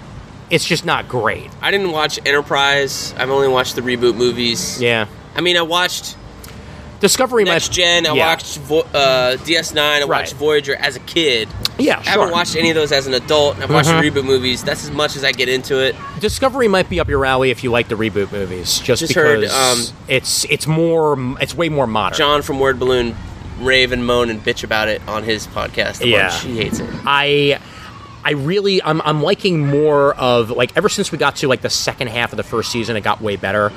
They did a whole Mirror Universe arc, which was pretty cool. His main complaint about it is that the girl from Walking Dead... Michael Burnham. Which is a male name for a female character. Yes, it is. Yeah, dumb number one. Yeah. In my opinion, just mine. Because it creates confusion. Yeah, I agree. Apparently, his main complaint is that character is the only one who can solve problems, and that is annoying. That is true. That is annoying. It's gotten less so though, especially in season 2 when they introduce Captain Pike, from the original series. He's being played by Black Bolt. I mean, you mean by Black Bolt, you mean the guy who barely played Black Bolt? Exactly. He's much better in this than he ever was in that piece of crap. Oh, I never watched any of that. I watched like half an episode and I gave up because it was that terrible. But he's actually... Is that on Disney Plus? No, it is not. Actually, it might be. I think it might be, actually. Is Agents of S.H.I.E.L.D. on Disney Plus? Peggy Carter is. I don't know if Agents of S.H.I.E.L.D. is, because I think that might still be on Netflix. But, okay. But in fact, a bunch of stuff, when you go on Disney Plus and you search, it says, like, available in 2020, because that's when their deal with Netflix is up. Agent Carter's on here. Yes, Agent Carter is definitely on there, because it was never on Netflix. Inhumans. Inhumans might be, because I thought I remember seeing it. Wow, go figure. All right. If you want to watch a pile of crap, then go ahead and watch that. I've been watching Gargoyles on Disney Plus. Gargoyles still holds up from when we were kids. We watched one episode of Darkwing Duck. Yeah. The kids liked it. Good. I'm glad. They should continue to like it, because it's Darkwing Duck. It was kind of cheesy. It always was. I was like, I guess I was really young when that was on. Yeah. But the other thing, so I've been catching up on... I caught up on Young Justice. I need to watch that. It's excellent. I caught up on Young Justice, the comic. Bendis' comic. Okay. And that is really good. The only thing that's annoying is that they settle on a new name for Tim Drake. Oh, I heard about this. And it's Drake. And his costume's brown. Ugh. It's not the best. Yeah, that will not last. Yeah. Once Tim Drake gets pulled back into the Bat Editors universe, that will be done away with. Yeah. Pronto. But the story itself that he's crafting is actually really good. It reminds me of Peter David's Young Justice in all the right ways. It's very youthful. It's very vibrant. Impulse is great. He breaks the fourth wall and shit like that, like he should. Did they explain how Superboy came back? Essentially, this is the original Superboy before New 52. But the original Superboy died in Infinite Crisis? He got shunted off into a parallel universe, which is this universe, until the point of his death, upon which he gets shunted back and dies and sacrifices himself for the entire world? Yeah, pretty much. Yeah, I don't fucking know, man. All I know is that when they tell his backstory, he's wearing his old costume with like just the t-shirt and what have you. There's no red uniform. Thank Christ. And they're doing a good job of at least making this fit. They did something similar to what they did with the Titans, like how like they didn't remember Wally and then all of a sudden they did. They seem to have gone on all these adventures as Young Justice and didn't know about it until they all got back in one room together. Okay. And what the art that they painted certainly looks like them pre-52. So what the hell? I enjoyed the New 52 for what it was. Yeah. It seems to me that now that we're this far into not having it, that they've just created a conundrum for themselves in terms of like timelines. Yes. There was already a conundrum because Batman and Superman kept all their history, and everyone else, and Green Lanterns kept their history. Everyone else started from like zero. How about the conundrum that no other series... Batman had 3 Robins within 5 years, basically, right? That's what that was? The conundrum that no other series seemed to have even, like, touched on the fact that history was rewritten when the 2 Supermans merged and their stories became intertwined. Like, everything was rewritten at that point, and nobody even bothered, because that's the way DC works. They don't even bother with continuity anymore. They're just like, you want to tell a story? Like, all right. Hey, Grant Morrison, want to go tell a Hal Jordan Green Lantern story? Like, okay, go ahead.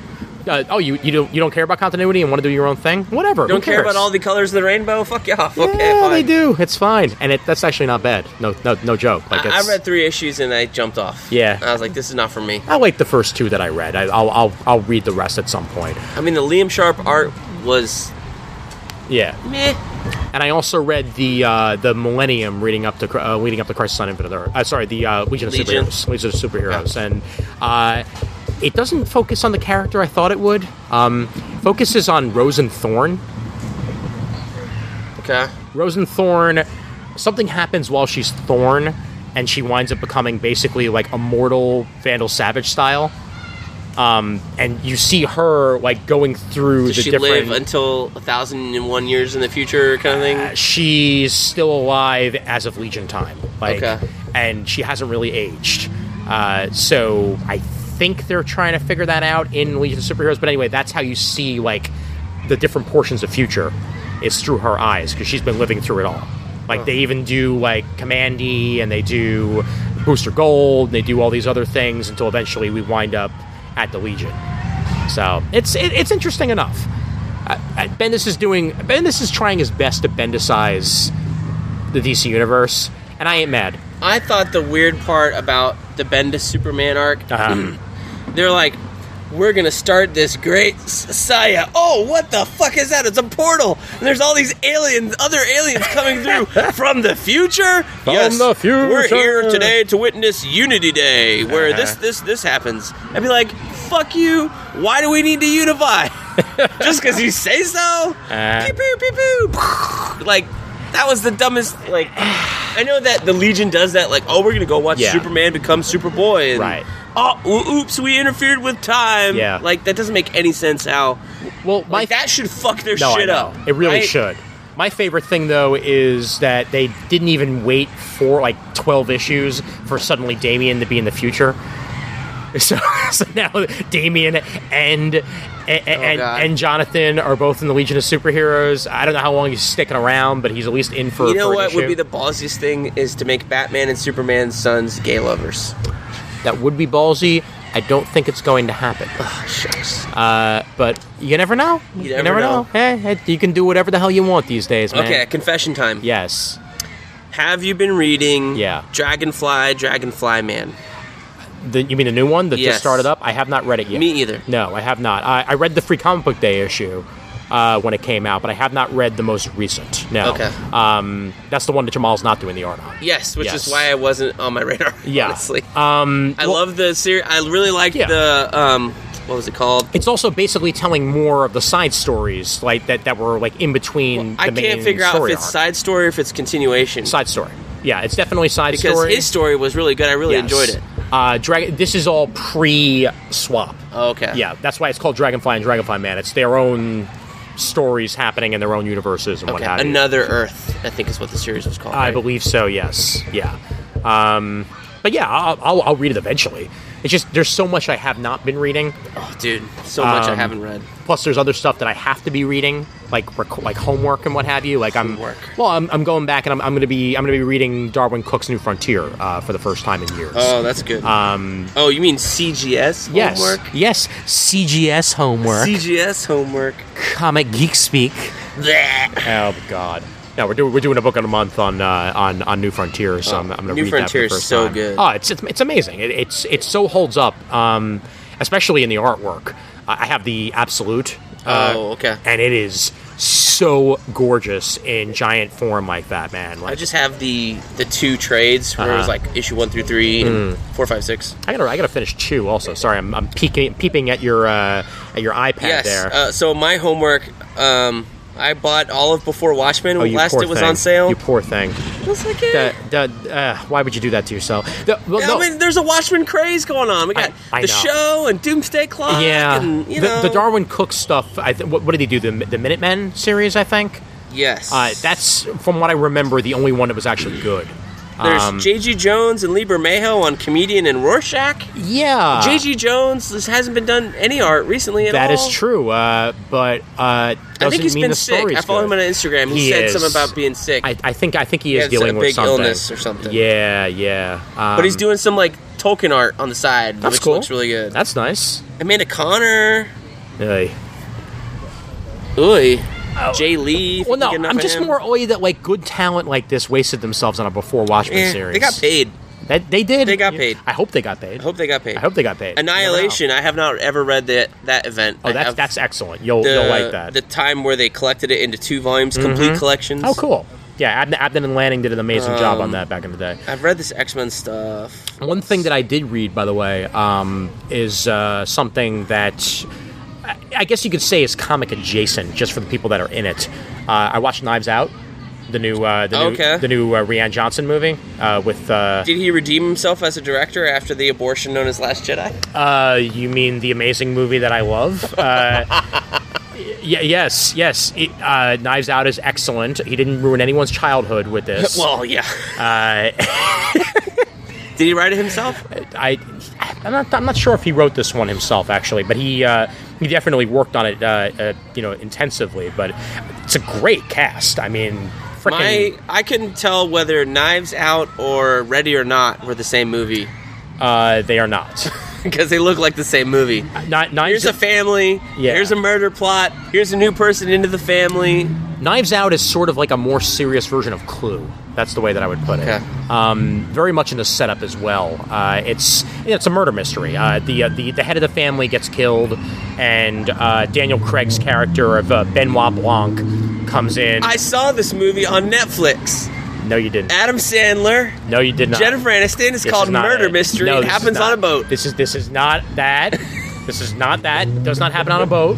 I watched that movie. Happens in a house. It was fun. Happens in a house. Chris Evans is in this one. Not Adam Sandler. Might be playing similar characters. Perhaps it's a remake. I don't know. But it's great. I mean, Jamie Lee Curtis is in it. Don Johnson. We're in the middle of a Johnson sauce. Johnson sauce. Yeah, Johnson sauce. Rian Johnson did also write it, by the way. So yes, he did write and direct this, and it's doing well in the box office from what I saw too. But I saw A Beautiful Day in the Neighborhood just the other day, and they just need to hand Tom Hanks the fucking Oscar. Just give it to him. That good, huh? Can you say Oscar bait? Yep, I knew you could.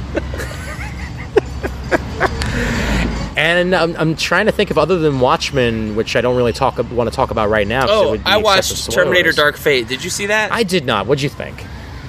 I haven't talked to it with anybody. I know Jim saw it. Yeah, all over the place. Yeah. He really liked it. Yeah. I saw it and thought it was just okay. Basically, and I haven't talked to Ziggo about it. I've had a little Facebook thing on one comment on one of his posts. Yeah. So I don't know what his full take is. You'll have to ask him. Yeah. Or watch his Comic Tube show if he did. He said he liked parts of it. He didn't like others. So basically, it's kind of a fuck you to Terminator fans in the first 10 minutes. That's a great way to get people to get back in. You know? Absolutely. You know, just like Rian Johnson and that big fuck you with that movie that I absolutely loved, which I did love. I'm not even being sarcastic. The Last Jedi. If you did love John Connor and his whole thing, there's a big fuck you to you. So he's no longer the savior. More than that. All right. Then it just so happens. So it takes basically they're like T1 and T2 happened. Anything else, throw it away. Gee, where have I heard this before? That's so weird. I feel like there was a Superman movie. Yeah, Superman Returns. Yeah, something like that. And there was something else. That didn't turn out so well either. No. There was something else too, where other movies didn't happen. Terminator's problem as a franchise, my main conceit with it is that it's now turned into one movie. Okay. They can only make one movie. There's a machine from the future that you have to run from. It's called a Terminator. Wow, that sounds like a Terminator movie. That is every Terminator movie now until the end of time. And if they're only going to do that story, then I have a problem because I do not want to see that story 8 million times. Sure. Terminator, same that movie. Terminator 2, same movie. Right. Twist. Yeah. Oh, we have a good one, right? You know, Terminator 3 may not have been a good movie. Terminator 3. But I like the ending. Same movie as 2, basically. Yes, but the ending... Added Claire Danes. Yes. Ending was good. It showed you Judgment Day was inevitable. Exactly. Nobody expected Judgment Day to happen in that movie. Then it never even bothered to follow it up. So, this movie, Dark Fate... Yeah. Basically takes that same conceit of Judgment Day is inevitable in that... Judgment Day never happens. Cyberdyne never happens. Okay. Skynet never happens. Okay. Instead, after they save the world in T2, potentially, she yells, 3 billion lives I saved. How many have you saved? And it's like, population now is 6 billion, bitch, like, or 7. Haven't you seen India lately? I don't know. Okay. Basically, it's like the dark fate is that the machines will always rise up and get a different name. Yeah. So, okay. Can they at least be called... Somehow they're still called Terminators. They're called Schmerminators. You know what Skynet is called now? What? This is the laziest name you could ever think of. Hold on, wait. Let me guess. Landweb. Nope. Just think of a generic sci-fi evil name. The most generic name you can think of. Microsoft. That has to do with multiple entities. Apple. No, more generic. Netflix. More generic. I give up. What? Legion. They went from something cool from Skynet the fuck? And Cyberdyne to it being called Legion. Why? Legion is coming. I mean, yeah, it's back. Bendis writes it. It's great. It's fucking... Yeah. So, A, it's a fucking dumb name. Okay. Generic name. But B, it's the same fucking thing, but somehow they don't explain how, like, the Terminators look exactly the same. It's the same fucking design. Yeah. Like, that's not explained at all. But basically, the dark fate is the machines will always rise up and kill humanity. Okay. So, every Terminator movie is now T2. Over and over and over again. Turns out the problem was you. Yeah. So... T2, twist on T1. T3, same as T2. Oh. Salvation, something different. Yeah. Something different. Yeah. I really liked it. Yeah, I know. He yelled at the guy. That was the big deal, right? The recording. Good for you. Yelling at the sound guy. Yeah. That was the big deal, but it was something different. We went into the future. We could have done that, y'all. No. Terminator fans, for whatever reason, didn't like that shit. No. It's all focused on John Connor. It's only a so-so and the guy from Avatar. Yeah. That's why they didn't like it. The guy from Avatar. I thought it was fine. It was all right. I think they really liked it because McGee actually directed another decent movie after Charlie's Angels 1 and 2. Listen, when I go to McDonald's, I like to order a McG, okay? I don't know about you. So, and then you have Terminator Genesis. Did you see that one? I did not see Terminator Genesis. I did not see Khaleesi Genesis. Khaleesi Genesis was Terminator 1 and 2 remixed. Yeah. Because a Terminator came earlier than the first one. Then Kyle Reese shows up and says, we got to save you. This is what's happening. Here's what happens in movies T1 and T2. By the way, we're going to And then she's the one that says, come with me if you want to live, to Kyle Reese. So that was like T1 and T2 remixed. So this is it again, T2 remixed. And this last one happened, what, 3 years ago? Yes. And now they're already rebooting everything and ignoring that. But I distinctly remember, I feel like they made a big deal about Dark Fate being James Cameron produced or whatever. Like, the guy doesn't have fucking time to direct a movie. Where's the Avatar sequels? I don't know. He's Apparently working on they're them. still shooting. Yeah. Okay, those would be good movies because they've made 10 years to make them. Tim Mitchell has already said he will not work on another franchise again in his life because that combined with Ryan Reynolds and him fighting on Deadpool and now him and James Cameron fighting on Terminator. Which, to Ryan Reynolds' credit, Deadpool 2, another good movie, more of the same. That's true. I think in that case, if they wanted to make a more action-y Deadpool versus comedy, they went in the right direction with comedy. Christmas version they didn't need, but whatever, you know. So, where the fuck was I? So they promoted Dark Fate as the first Jim Cameron produced Terminator movie, but I distinctly remember him doing press for Genesis. So it's like, oh yeah, wipe this other shit away that never existed. Right. It's like, no, guys, this was only 3 years ago. Khaleesi's hot shit now, you know? Game of Thrones. Yep. I don't know, whatever. So, did they explain why Arnold is suddenly old? Yes. Okay. Why? Okay, this is a spoiler for the first 10 minutes of the movie. This is the big fuck you to fans. Okay. So basically, the thing that everybody thought of, like, in Terminator 1 and 2 is like, well, you sent one machine back. Why didn't you send more back? So T1 happens, T2 happens. They save the world. Hoorah, hoorah. Right. Turns out, surprise, surprise, we sent more than one Terminator back in the T2 timeline. Except they're not Liquidy, they're Arnold's. So they're in Mexico or Guadalajara, wherever the fuck they're at, enjoying a beer on the beach. CGI'd Sarah Connor, looking young, is on the beach. Yeah. CGI'd John Connor the Edward Furlong, I don't know if he did motion capture. Probably didn't. They got some lookalike kid and then CG'd him to look like Edward Furlong. Looks pretty terrible. Okay. Because you're like, what's this rubbery Edward Furlong doing? He's trying to flirt with a girl at this bar in Mexico or wherever they're at. Yeah. Then young Arnold walks up, pulls out a shotgun, shoots young 11-year-old John Connor in the back. Boom, kills him. First 10 minutes of T2. What? So everything you knew now no longer matters because, yeah, he stopped everything, but he's also not around to start the resistance later on. Oh my god. Cyberdyne no longer exists. Skynet no longer exists because they blew him up in T2, but also he's no longer the leader of the resistance because we went and killed him. So what the fuck with Kyle Reese then? So this same term, so Sarah's screaming, ah! Ah! This same Terminator turns around and disappears. Okay. So... Oh, no. This Terminator is the old Arnold you see in Dark Fate.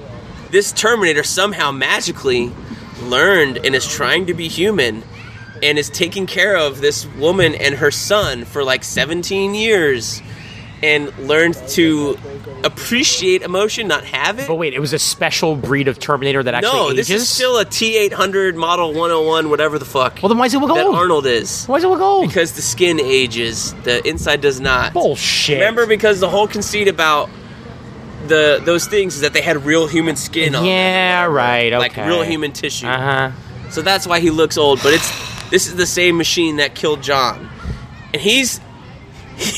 this is the weird part. Yeah. This machine that killed John learns to become sympathetic, and then once text messaging starts in the universe, starts sending Sarah coordinates to go and find other Terminators who are showing up in the world to go kill them. Okay. So Sarah Connor turns into this badass because she gets these coordinates with a message for John. For John. Also, so every time she goes there, she finds another Terminator. Somehow, never explained, able to kill these killing machines really easily.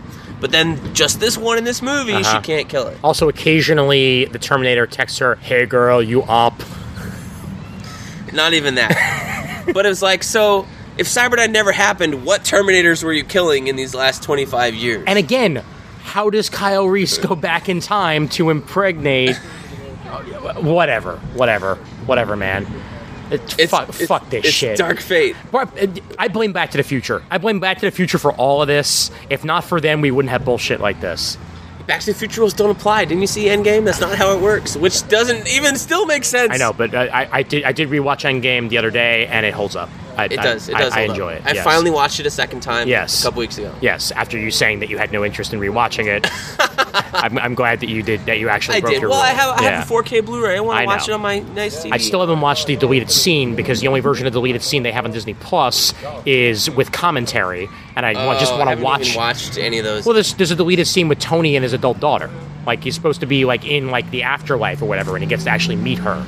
That's why they filmed a scene with some other actress that the never. Girl from 13 Reasons Why. Yeah, exactly. The 13 Reasons Why girl that never actually made it in a movie. That's what that was. So, yeah. Okay. Yeah. So another hot thing that's been going on. Hot take. I want 2 more topics and we'll wrap up. Hot beef. Okay. The Snyder Cut.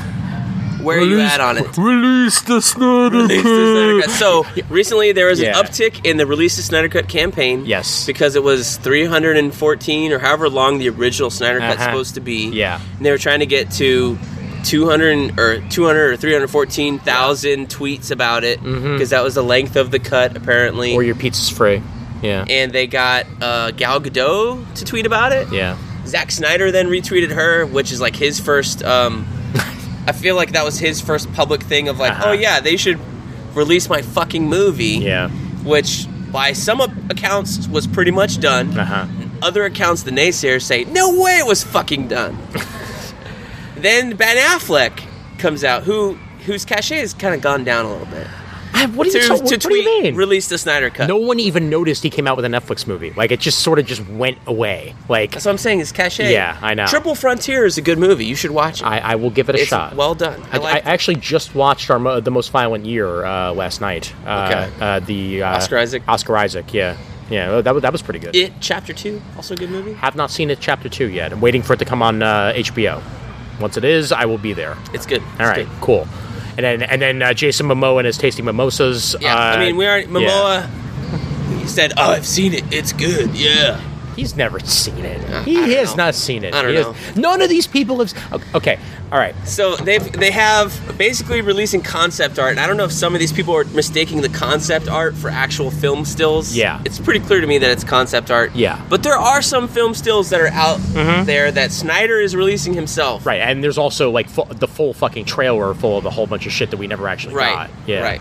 So, apparently, Jim was asking me about this, so I was sending him some information I had read on Screen Rant or whatever. And Screen Rant's kind of a clickbaity site, but they're not, like, all out wrong, like, no, what's it? The site that's... We Got Discovered? Yes, that. Yeah. So they're basically saying, like, Joss Whedon reshot somewhere around, like, 80 minutes of Justice League. Yeah. And 80 minutes of that 2-hour movie is all Joss Whedon's or something like that.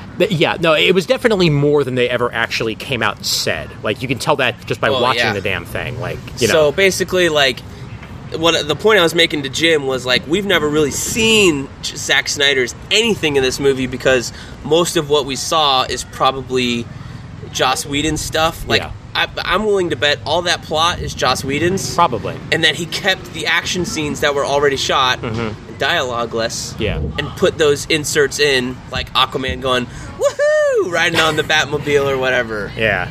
My man. That is my assumption, is that's what we got. And he also used a Henry Cavill that doesn't know how to shave. That too. Yes. Yeah. Yes. Yeah. Dumb. Yeah. I do not want the Snyder Cut. No. At this point. You don't want to see how bad it is? I do not know. You want to know why? Because fans deserve to suffer. That's why, okay? When you will not stop fucking talking about something to the point we where... we got the recut of Superman 2 from Dick Donner. So 20 years from now, I would like a Snyder Cut. I would like a Snyder Cut with a side of fries and maybe some chili. Okay? I will not accept a Snyder Cut at this point because... In what world that Apocalypse Now gets to recut it every 3 years, or Blade Runner gets a new cut every 6 years, do we not just get the Snyder Cut? Because these were good movies! We don't... Here's the lingering question. We don't know... Yes, we do. A good movie. We saw Batman v Superman. Okay, both of us don't like that movie. Yes. Okay, you may have liked Man of Steel, and I may have thought it was a travesty. But at least you didn't think it's travesty. First 30 minutes good, rest of it pile of trash. Yeah, go back and listen to it. That's exactly what I said, because I've listened to it multiple times. This is one of my favorite episodes. Okay. I love that you re-listen to our old episode. But you still won't record with us on a regular basis thanks to CGS. No. I listened to it maybe like 6 months ago, 7 months ago, just on a train. But... Yeah. This train is so long. I'm going to listen to our 3.5 hour Man of Steel episode. No joke, though. I think it was a train to Philadelphia, if I remember correctly. So... I think 20 years from now, when nobody cares, is when you should release this thing. Because why though? No, hear me out. They will do much bigger business now when people care. But for a money standpoint, here's why you don't do it. Because DC's still coming out with movies on the regular right now. Okay, Wonder Woman 2 is coming out soon. You know, we're supposed to get a trailer soon. We're supposed to be getting one very soon. They're working on Aquaman 2. I'm not hopeful for that cheetah. For Kristen Wiig. Yeah, I mean, I don't know. We'll see. It could turn out all right. I bet she's just wearing a cheetah vest. Maybe. Or maybe she likes Cheetos. Maybe her name is Chester. We don't know. But I think that when you're still coming out with as many movies as you are, that are still building your world in one way or another, even if they're not connected, you're going to confuse the marketplace by coming out with Justice League, the Snyder Cut. You know, and you see something entirely different like this because the regular viewing public, the reason why they were able to accept the fucking Donner Cut is it came out of a goddamn Superman box set originally. Like, for people who are already buying this shit and were looking for a piece of, treasury edition, you know? That's what you need this to be. You need this to be a treasury edition and not released in theaters, the Snyder Cut. I don't want it in theaters. Or released on Blu-ray or 4K, the Snyder Cut. And that's what they're going to fucking call it, too. They're not even going to call it Justice League. They're just going to call it the Snyder Cut. That's it. Because that's release the Snyder Cut. JL Snyder Cut. I don't think there's enough of a movie there to actually do anything with it. I think we're being fooled as a public by people who are tweeting about this shit. And frankly, Warner Brothers has no reason to release it. It didn't make any fucking money. They're not going to put all this budget into a new version of a movie that didn't work the first time. So, no, I do not want to see a Snyder Cut. Give me 20 years, and maybe I'll want to see it. Not right now. You?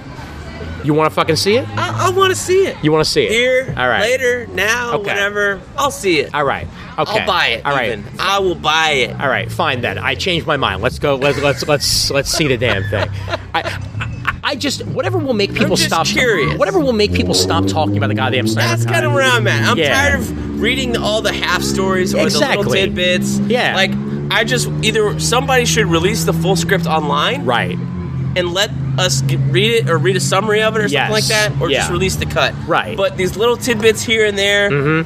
That's what I can't stand. Like, Justice League Mortal, I don't want to see because they didn't shoot anything. Number one. No, they did not. But it also looked fucking terrible. Those costume designs looked awful. Hey, it's the guy who did Fury Road. Okay, but the Batman costume design was awful. I agree. It still wasn't like Bat Nipples bad. No, but it was. Oh, I don't know. It was Mech Batman bad. Bad. This. All right. I just want to see. Okay. What was the second topic that you wanted to address? All right. So there apparently comics Twitter's been aflame. Fucking Snyder Cut. Thanks to piracy. This topic of comics piracy. Okay. Yeah. And yes, piracy is bad. Yeah. Piracy happens. Yeah. It especially happens because Marvel and DC aren't big enough companies to do anything about it. The way that people are on YouTube and have YouTube flag music or movies or whatever when you try to pirate a movie and throw it up on YouTube. Right. Or it's also such a small thing that like it's the music piracy's become accepted now. Sure. In such a way that everybody's transitioned into these like pay for or streaming platforms where you pay $10 a month. And very few people pirate music anymore. Like that's not a thing that happens anymore because Spotify's right there. Yeah. Yeah. So I think you're seeing the overall marketplace for media like push in a certain direction, and people assume that comics work the same way or are trying to go the same way. Yeah. When in fact you have these two smaller divisions of much larger companies that do not operate in that same way and have not figured out a way to play together to make that reality happen. And until they do, I don't think that you're going to see a downturn in piracy. Yeah. And because it's incredibly easy just to scan something and throw it online. Right. Or even take the digital file if you're I don't know how they do the Marvel DC ones, but if you download it on an iPad Pro, which I just have an Air 2, an old one from 2014, it's still enough resolution to just buy everything, one guy to buy everything on Comixology, and then screen capture every page of everything he buys. Which is usually how they do it. I'm pretty sure, because they either do that or they have some sort of capture program or script that they have where they capture the pages one way or the other. The way that I am with a lot of this is these pirate sites, especially like readcomics.to or something like that, like they don't even bother. Well, they don't. Not that they bother. Nowhere on their site does it say that that they're a pirate site. They just say, "Here's a place where you can read comics." And there are plenty of people out there who think that this is legitimate websites that are putting up their stuff for free, especially when there's items on these websites that are not on Comixology. I know this because there have been times. I will fully admit this. I've said it before on the podcast once or twice, and I've said it in other places where we've all used I've had to go on there to read an issue because there was no other place for me to find it. Captain Marvel from the 90s, the Genus Vell series before Peter David, is not on Comixology. The green and black outfit? No, not even that one. Back when he was still right after Legacy. Negabands? Yeah, Negaban before that, before the Peter David stuff. Okay. When he had just gotten the Negabands and Nicieza was writing it, in the mid '90s. It was a terrible series, but I wanted to read it for another show, and I did it, and I couldn't find it on Comixology. It wasn't there. I went on this website, and there it was. There's Richard Dragon, Richard Dragon, the big martial arts DC character that they really haven't done much with since the Dixon run back in the 2000s. Yeah. But his first appearance, not on Comixology, not on DC Universe, but it's there in this stupid app. When you see things like that, you think to yourself, oh, well, clearly, this must be legit. because they have stuff that you can't find anywhere else. When in reality, it's just people scanning in their frickin' comics and releasing it here for free. And I was on when I was on the Back to the Bins podcast, I had to let somebody know that it's a pirate site. Like I went to read it there because I can't imagine that this site would exist. Like by now DC would have taken them down. It's based in Tonga. Yeah. Somewhere else. It's based in Tonga, where they have low enough piracy claims where they're able to get away with this shit, but they're out on there, and you see that some of these issues have like 90,000 reads, like new stuff, image stuff, 90,000 reads, like 100,000 reads, and you go and see how many people bought it on Comixology, and it's like 6,000, and these stuff get canceled. Crowded, one of my favorite image books out right now, is having this problem. That's why it got brought up in the first place. Yeah. One of the creators on it tweeted, like, is there any way to take my stuff off of this pirated site? Because I see that over 70,000 people have read this, and I have 7,000 buys on Comixology. What the fuck am I supposed to do? The answer is there's very little you can do, because piracy exists. The only thing you can do is lower the premium. Lower how much it takes for you to buy the issues in the first place. I think that is a great point. I was going to bring it up. It's like, not talking about the availability of comics, because I think my presumption is they're readily available in the United States and maybe the UK. Sure. Outside of that, it seems like Europe does these weird collection things or whatever, and if you're into comics elsewhere, I don't know how the fuck you get them, to be honest. Japan will do like their phone book size things like they do their manga. So you're not getting them week to week, month to month, at least, whatever. Sure. So the outside world, how do they get that? I don't know. Maybe they can get in Comixology. I know I accessed it when I was in France in 2011, and I got my issues week to week and big sales and stuff, no problem. Yeah. Because I had a U.S. site. Maybe you have to have here's the other thing. Do you have to have like a U.S.-based credit card to buy from them? I have no idea. I think so, because there's Comixology UK, there's Comixology FR, there's all these other versions, and it's just like Amazon. Right. Mind you, I could buy stuff from Amazon UK with a U.S. credit card, so it's possible that you might be able to get away with that, because I have made purchases from Amazon UK. But Comixology is now owned by Amazon. Yes. I don't know if they've spread out their wings for all their other nationality sites outside of the main US UK one. Well, most people use their Amazon login for Comixology. Yeah. So, frankly, if you already have one, then it should be the same. But I think that... But my main point I was trying to get to was the barrier of entry is ridiculous. Yeah. Because comics are so expensive now. Absolutely. We're now in the everything is $3.99 era. I buy so little week to week from what I did in college. There were $5.99 issues. There were fucking $5.99 issues. This Absolute Carnage series was $5.99, but the writing and art was so much fun that I was considering worth it. Right. These Tales of the Multiverse issues we talked about earlier in the episode, I think are $4.99 or $5.99. Right. But it's 50 pages. Okay, I'll pay. I'll pay that price. That's fine. But I do think they are prohibitively expensive if you have this big giant fucking Absolute Carnage crossover event, because that Marvel always does these giant events where everything is ancillary and you don't need to read it, but we're going to market it like you need to. Right. Or throw it in one page of the thing.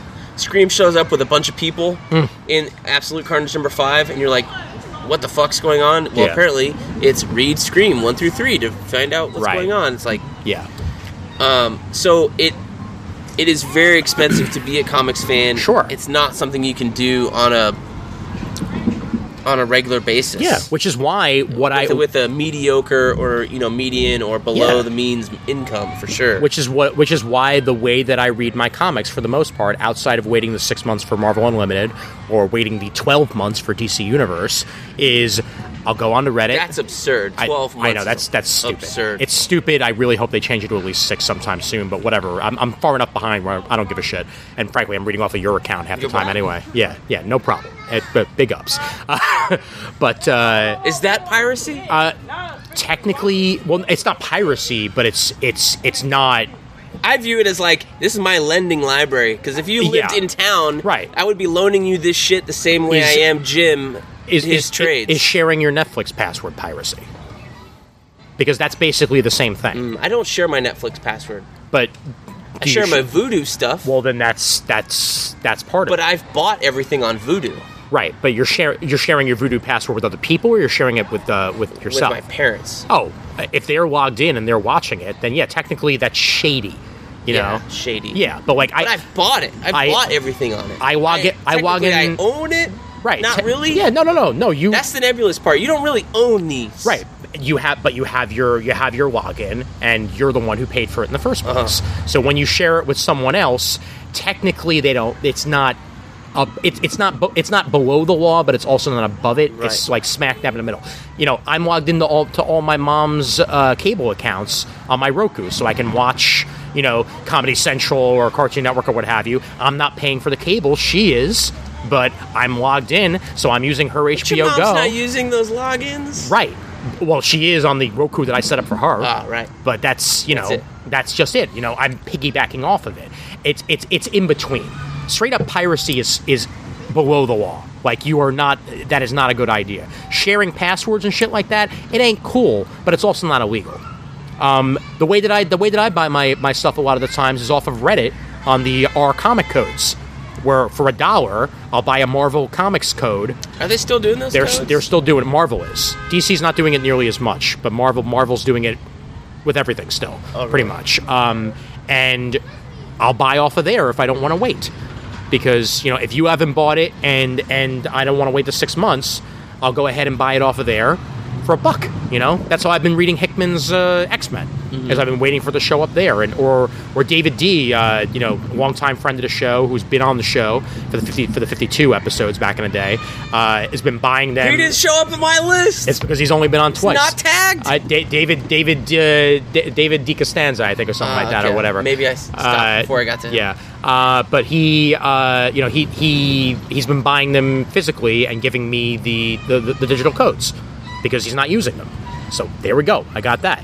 I'd much rather do shit like that, or wait for a sale on Comixology, which I do all the frickin' time, because then I'm buying them for 99 cents, or I'm buying a collection for $4, and it makes more sense to me. I'm not ever going to pay full price for a digital issue when it's $5 digitally, and I know in 3 months it's going to be $2. Yes. It's not going to happen. And that is the thing I think they can see. Some of the trades are discounted digitally from the regular price. Like the full price trade will be $16.95. Right. And maybe you're going to get the hardcover edition for $25.99 or whatever. So they are knocking $10 off of it. Right. But in general, it's still too expensive digitally to buy these books. But I think we're in a conundrum, because there's an app. Seems like if there are truly these many reads of it, there is an appetite for it. But someone brought out a good point. I think I read this on Bleeding Cool. Some of those hits, those 90,000, could be just web bots crawling it and making sure your links still work. It's possible. Boom, boom, boom, it's boom, possible. boom, boom. Yeah. So maybe it's not 90, maybe it's 45. I want to go ahead and show you right now that the quote unquote Comixology sale for House of X issue number 1 is it's a buy one get one right now. Yeah. It's not on sale. It's not on sale for the most part. Yeah. Because of your Comixology, it's an extra 10% off for $4.79. Right. For one issue. Right. $4.79. Even with the buy one get one. It's still a $5.99 issue. Yeah, it's still a $5.99 issue. Like, buy one get one, sure, okay, great. You paid $4.79 for 2 issues. That's still nearly $3 an issue. It's stupid, man. All things considered, it's stupid. I wanted to open this just to see what Crowded was going for on Comixology right now, for comparison's sake. You could buy right now. You can buy Volume 1 of Crowded. It's part of the big sale that Image is having right now for $4.49. $4.49 digitally. There's probably 5 or 6. There's at least 5 issues in it, but the thing is, regular issues go for $3.99. So 1 volume for $5 or 1 issue for $4. That's bad. And I've done that with some of the Image stuff. Like, I read a lot of Birthright. I read on Comixology Unlimited. Like, the first 4 trades were on there. Yeah. And then I went and looked at the local library, and I found 4, 5, and 6 in trade. So I got them from there. So I read the first 50 issues or whatever the hell for free. And you bring up an excellent point. Local libraries. And then only now, since issue, I don't know, 36 or something, have I been buying it digitally because I feel it's that good and I want to support that book. And that. But that's still a majority of the series. I need to either go back and buy, or I will never go back and buy because I may not ever read it again. If you want to get something for free, go to your frickin' local library. Do that, please. And I know that not every library system is great. You know, like not everyone is going to be good enough to have like a large selection of comics or what have you. But yours clearly has stuff. You know, mine in New York or Brooklyn. Like there's a branch of New York Public Library literally down the block from where I live in the Bronx. I was as surprised the last time I went in was for those issues like a year and a half ago. Yeah, I was really surprised that they had as much newer stuff. As like newer versions of trades and everything as they did. I was expecting to see the stuff I saw years ago. And you want to know who you can thank? That stuff's been recycled out. Yeah, you want to know who I could thank? You can thank nerdy librarians. No joke, nerdy librarians, because they're the ones who are looking at the comics community, and they're also looking for requests. Because if you go onto a library's website and you're like, oh, you guys don't have this, they're going to see how many other people have looked for this, and is it worth buying, and they're going to go ahead and buy a copy, and it'll be in their system. That's it. So, please, if you want to read something for free, go to your frickin' local library and do it that way. You might have to wait a little bit, but whatever. And there's at least 2 or 3 digital lending libraries. Hoopla. We don't have Hoopla in New York. I'm really disappointed in that because they had a whole bunch of digital comics for free. We have it, but it's a bunch of hoops to jump through, and I didn't complete them all. It's a bunch of hoops for Hoopla? And I have enough stuff on Comixology that I need to read that I've bought for $2.99, $3.99 trades. That I can wait. That's fair. But either way, that is the way to do it. Do not pirate, even if your 2 hosts have on occasion. That's, you know. I mean, look, it fucking sucks, but I do my best not to because, frankly, I don't want to be one of those assholes who is one of the reasons why the comics community is dying. You know, I want to buy stuff whenever possible. But it is dying, and even you saw music and movies go the streaming route with the big collections and independent companies. DC Universe, Video Marvel games Unlimited are going that way too. That's true. Xbox Game Pass is a gangbuster thing for them. Stadia. They may be second in the race. Yeah. But Game Pass, it seems like even now they're trying to push their existing users because Xbox Live Gold used to be a good thing. They would give you some good games month to month. Yeah. The last 3 months, these games have absolutely sucked compared to what is on Game Pass. It is clear they're trying to transition everybody from Gold who's not on Game Pass to go to Game Pass just for the quality games. Yeah, and Google Stadia just got introduced. You've got PlayStation Plus and their shit.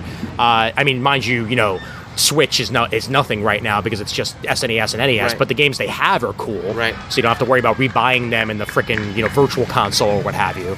But I get my Tetris 99. But still, fuck you if you already bought them in the virtual console last generation. That is true. But hey, Tetris 99.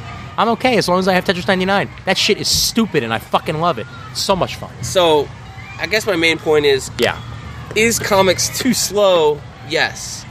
I think the question really is, are they too small to get together to create a streaming giant? I mean, you have Comixology. Comixology kind of does it now with Unlimited. It's as close as you're going to get. It's a limited selection. Yeah. But it's called Unlimited. What are you talking about? It's like comics. Yes. You're saying it should be called Comics Unlimited? There are some shady shit. So... They have the first volume of Wicked and the Divine. There are 8 volumes on there. Yes. Like, total of the series. Do they ever put on 2 and 3? No. Just the 1. Yeah. Brubaker has some of his stuff on there. Yeah. The Fade Out, all 3 volumes. Yeah. You can read the whole story. Yeah. I did. It's great. Fatale. Yeah. Do they have the whole thing? No. They only have 3 of the 4. Fuck you gotta buy the last one.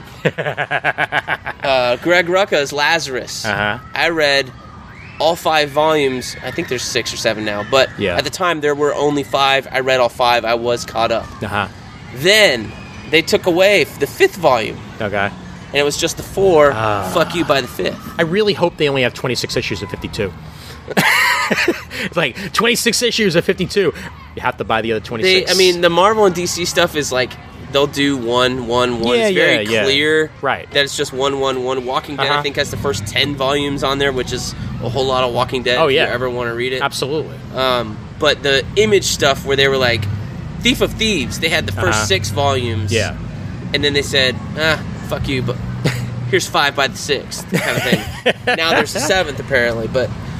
Like, so if you're quick on them, you just borrow them all, because you're allowed to borrow 50, and then you just read them as you go. Yeah, like they did that with Irredeemable at one point, too, I think. Irredeemable and the other one were both all on there. Borrowed them right away. Click borrow. If I've said this before. Yeah. If they're in your borrowed box, they never go away. Yeah. Because I read what was at the time all of Hickman's Atom Bomb. Oh, I know what you're talking about. What's that called? Manhattan Project. Manhattan Project. Yeah. They had the 2 bigger volumes of that, which I think is like 4 regular 6 issues. Yeah. They had both of those on there on Comixology Unlimited, so basically the entire series. Borrow. Quickly after that, they went away. Yeah. Now they only have 1. Fuck you by the second. So I was like, joke's on you. I still have this borrowed. I can still, even if it's not on your device, you can still download it and read it and move it back and forth because you still are borrowing it. One of the things they have to borrow right now is the classic Teenage Mutant Ninja Turtles. So if you wanted to read any of that stuff, Eastman and Laird. Yeah, they have both the black and white and the color. Toys That Made Us. Yes, which is one of the reasons why I immediately wanted to read that. And I discovered this morning there is a Movies That Made Us series on Netflix now. What? Dirty Dancing. Oh, shit. Back to the Future. Holy crap. Ghostbusters. Same guys? I assume the same guys. I think so. All right. I would only watch the trailer. Okay. Interesting. I'm going to have to check that out. 4 episodes. I had no idea. Okay. I was like, ooh. All right. What are the 4? You said Dirty Dancing's first one. Okay. Ghostbusters. Okay. I want to say Back to the Future. Oh, I hope they do the Teenage Mutant Ninja Turtles movies eventually because I don't know. That movie has such a story to it. So many people sweating in suits. But yeah, I don't know. I think the comics is gotten too expensive. Yeah, because sales have dropped. Yeah, astronomically since the 90s. Yeah, this is now officially inflation's gone up. This is now officially, I think, the 94th time we've covered this in 200 episodes of Comic Timing because it's a popular topic. Oh, I know. It's true. I mean, we had an entire episode. I mean, you remember the one we had, comic shops versus digital? Yes. With Bill and Tim the Tiki on, and they were running back and forth on that shit on which one to go with and which one not. Bob and Sam might have been on that one too, honestly, if I remember correctly. I know we had them on at one point to talk digital, but I know that it's very hard, and I just got rid of all, most of my single issues of comics. It's very hard as a collector to realize that what you've been collecting isn't worth anything, and that's what I reached.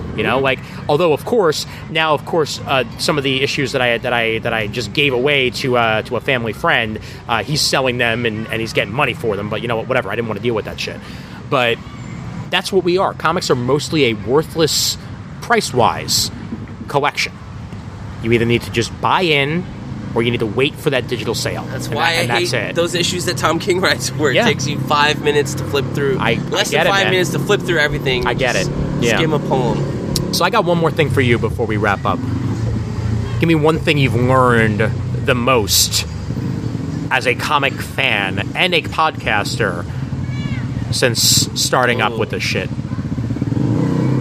200 plus episodes, because we're probably more like 210 with all the multiple parts and stuff like that.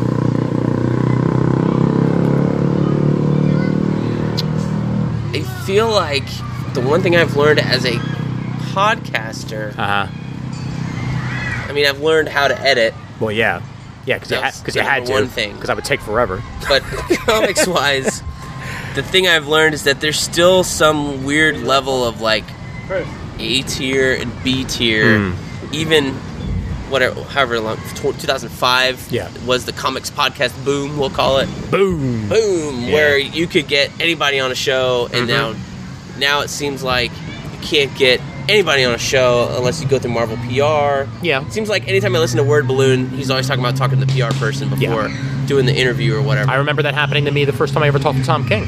One of the reasons that I had Tom King talk about his everything other than his DC stuff is because I would have to go through DC PR, and I didn't have a contact, so that was the way it worked. So, there's still this gateway thing to fandom from the writers and the artists, seems like, from the big two.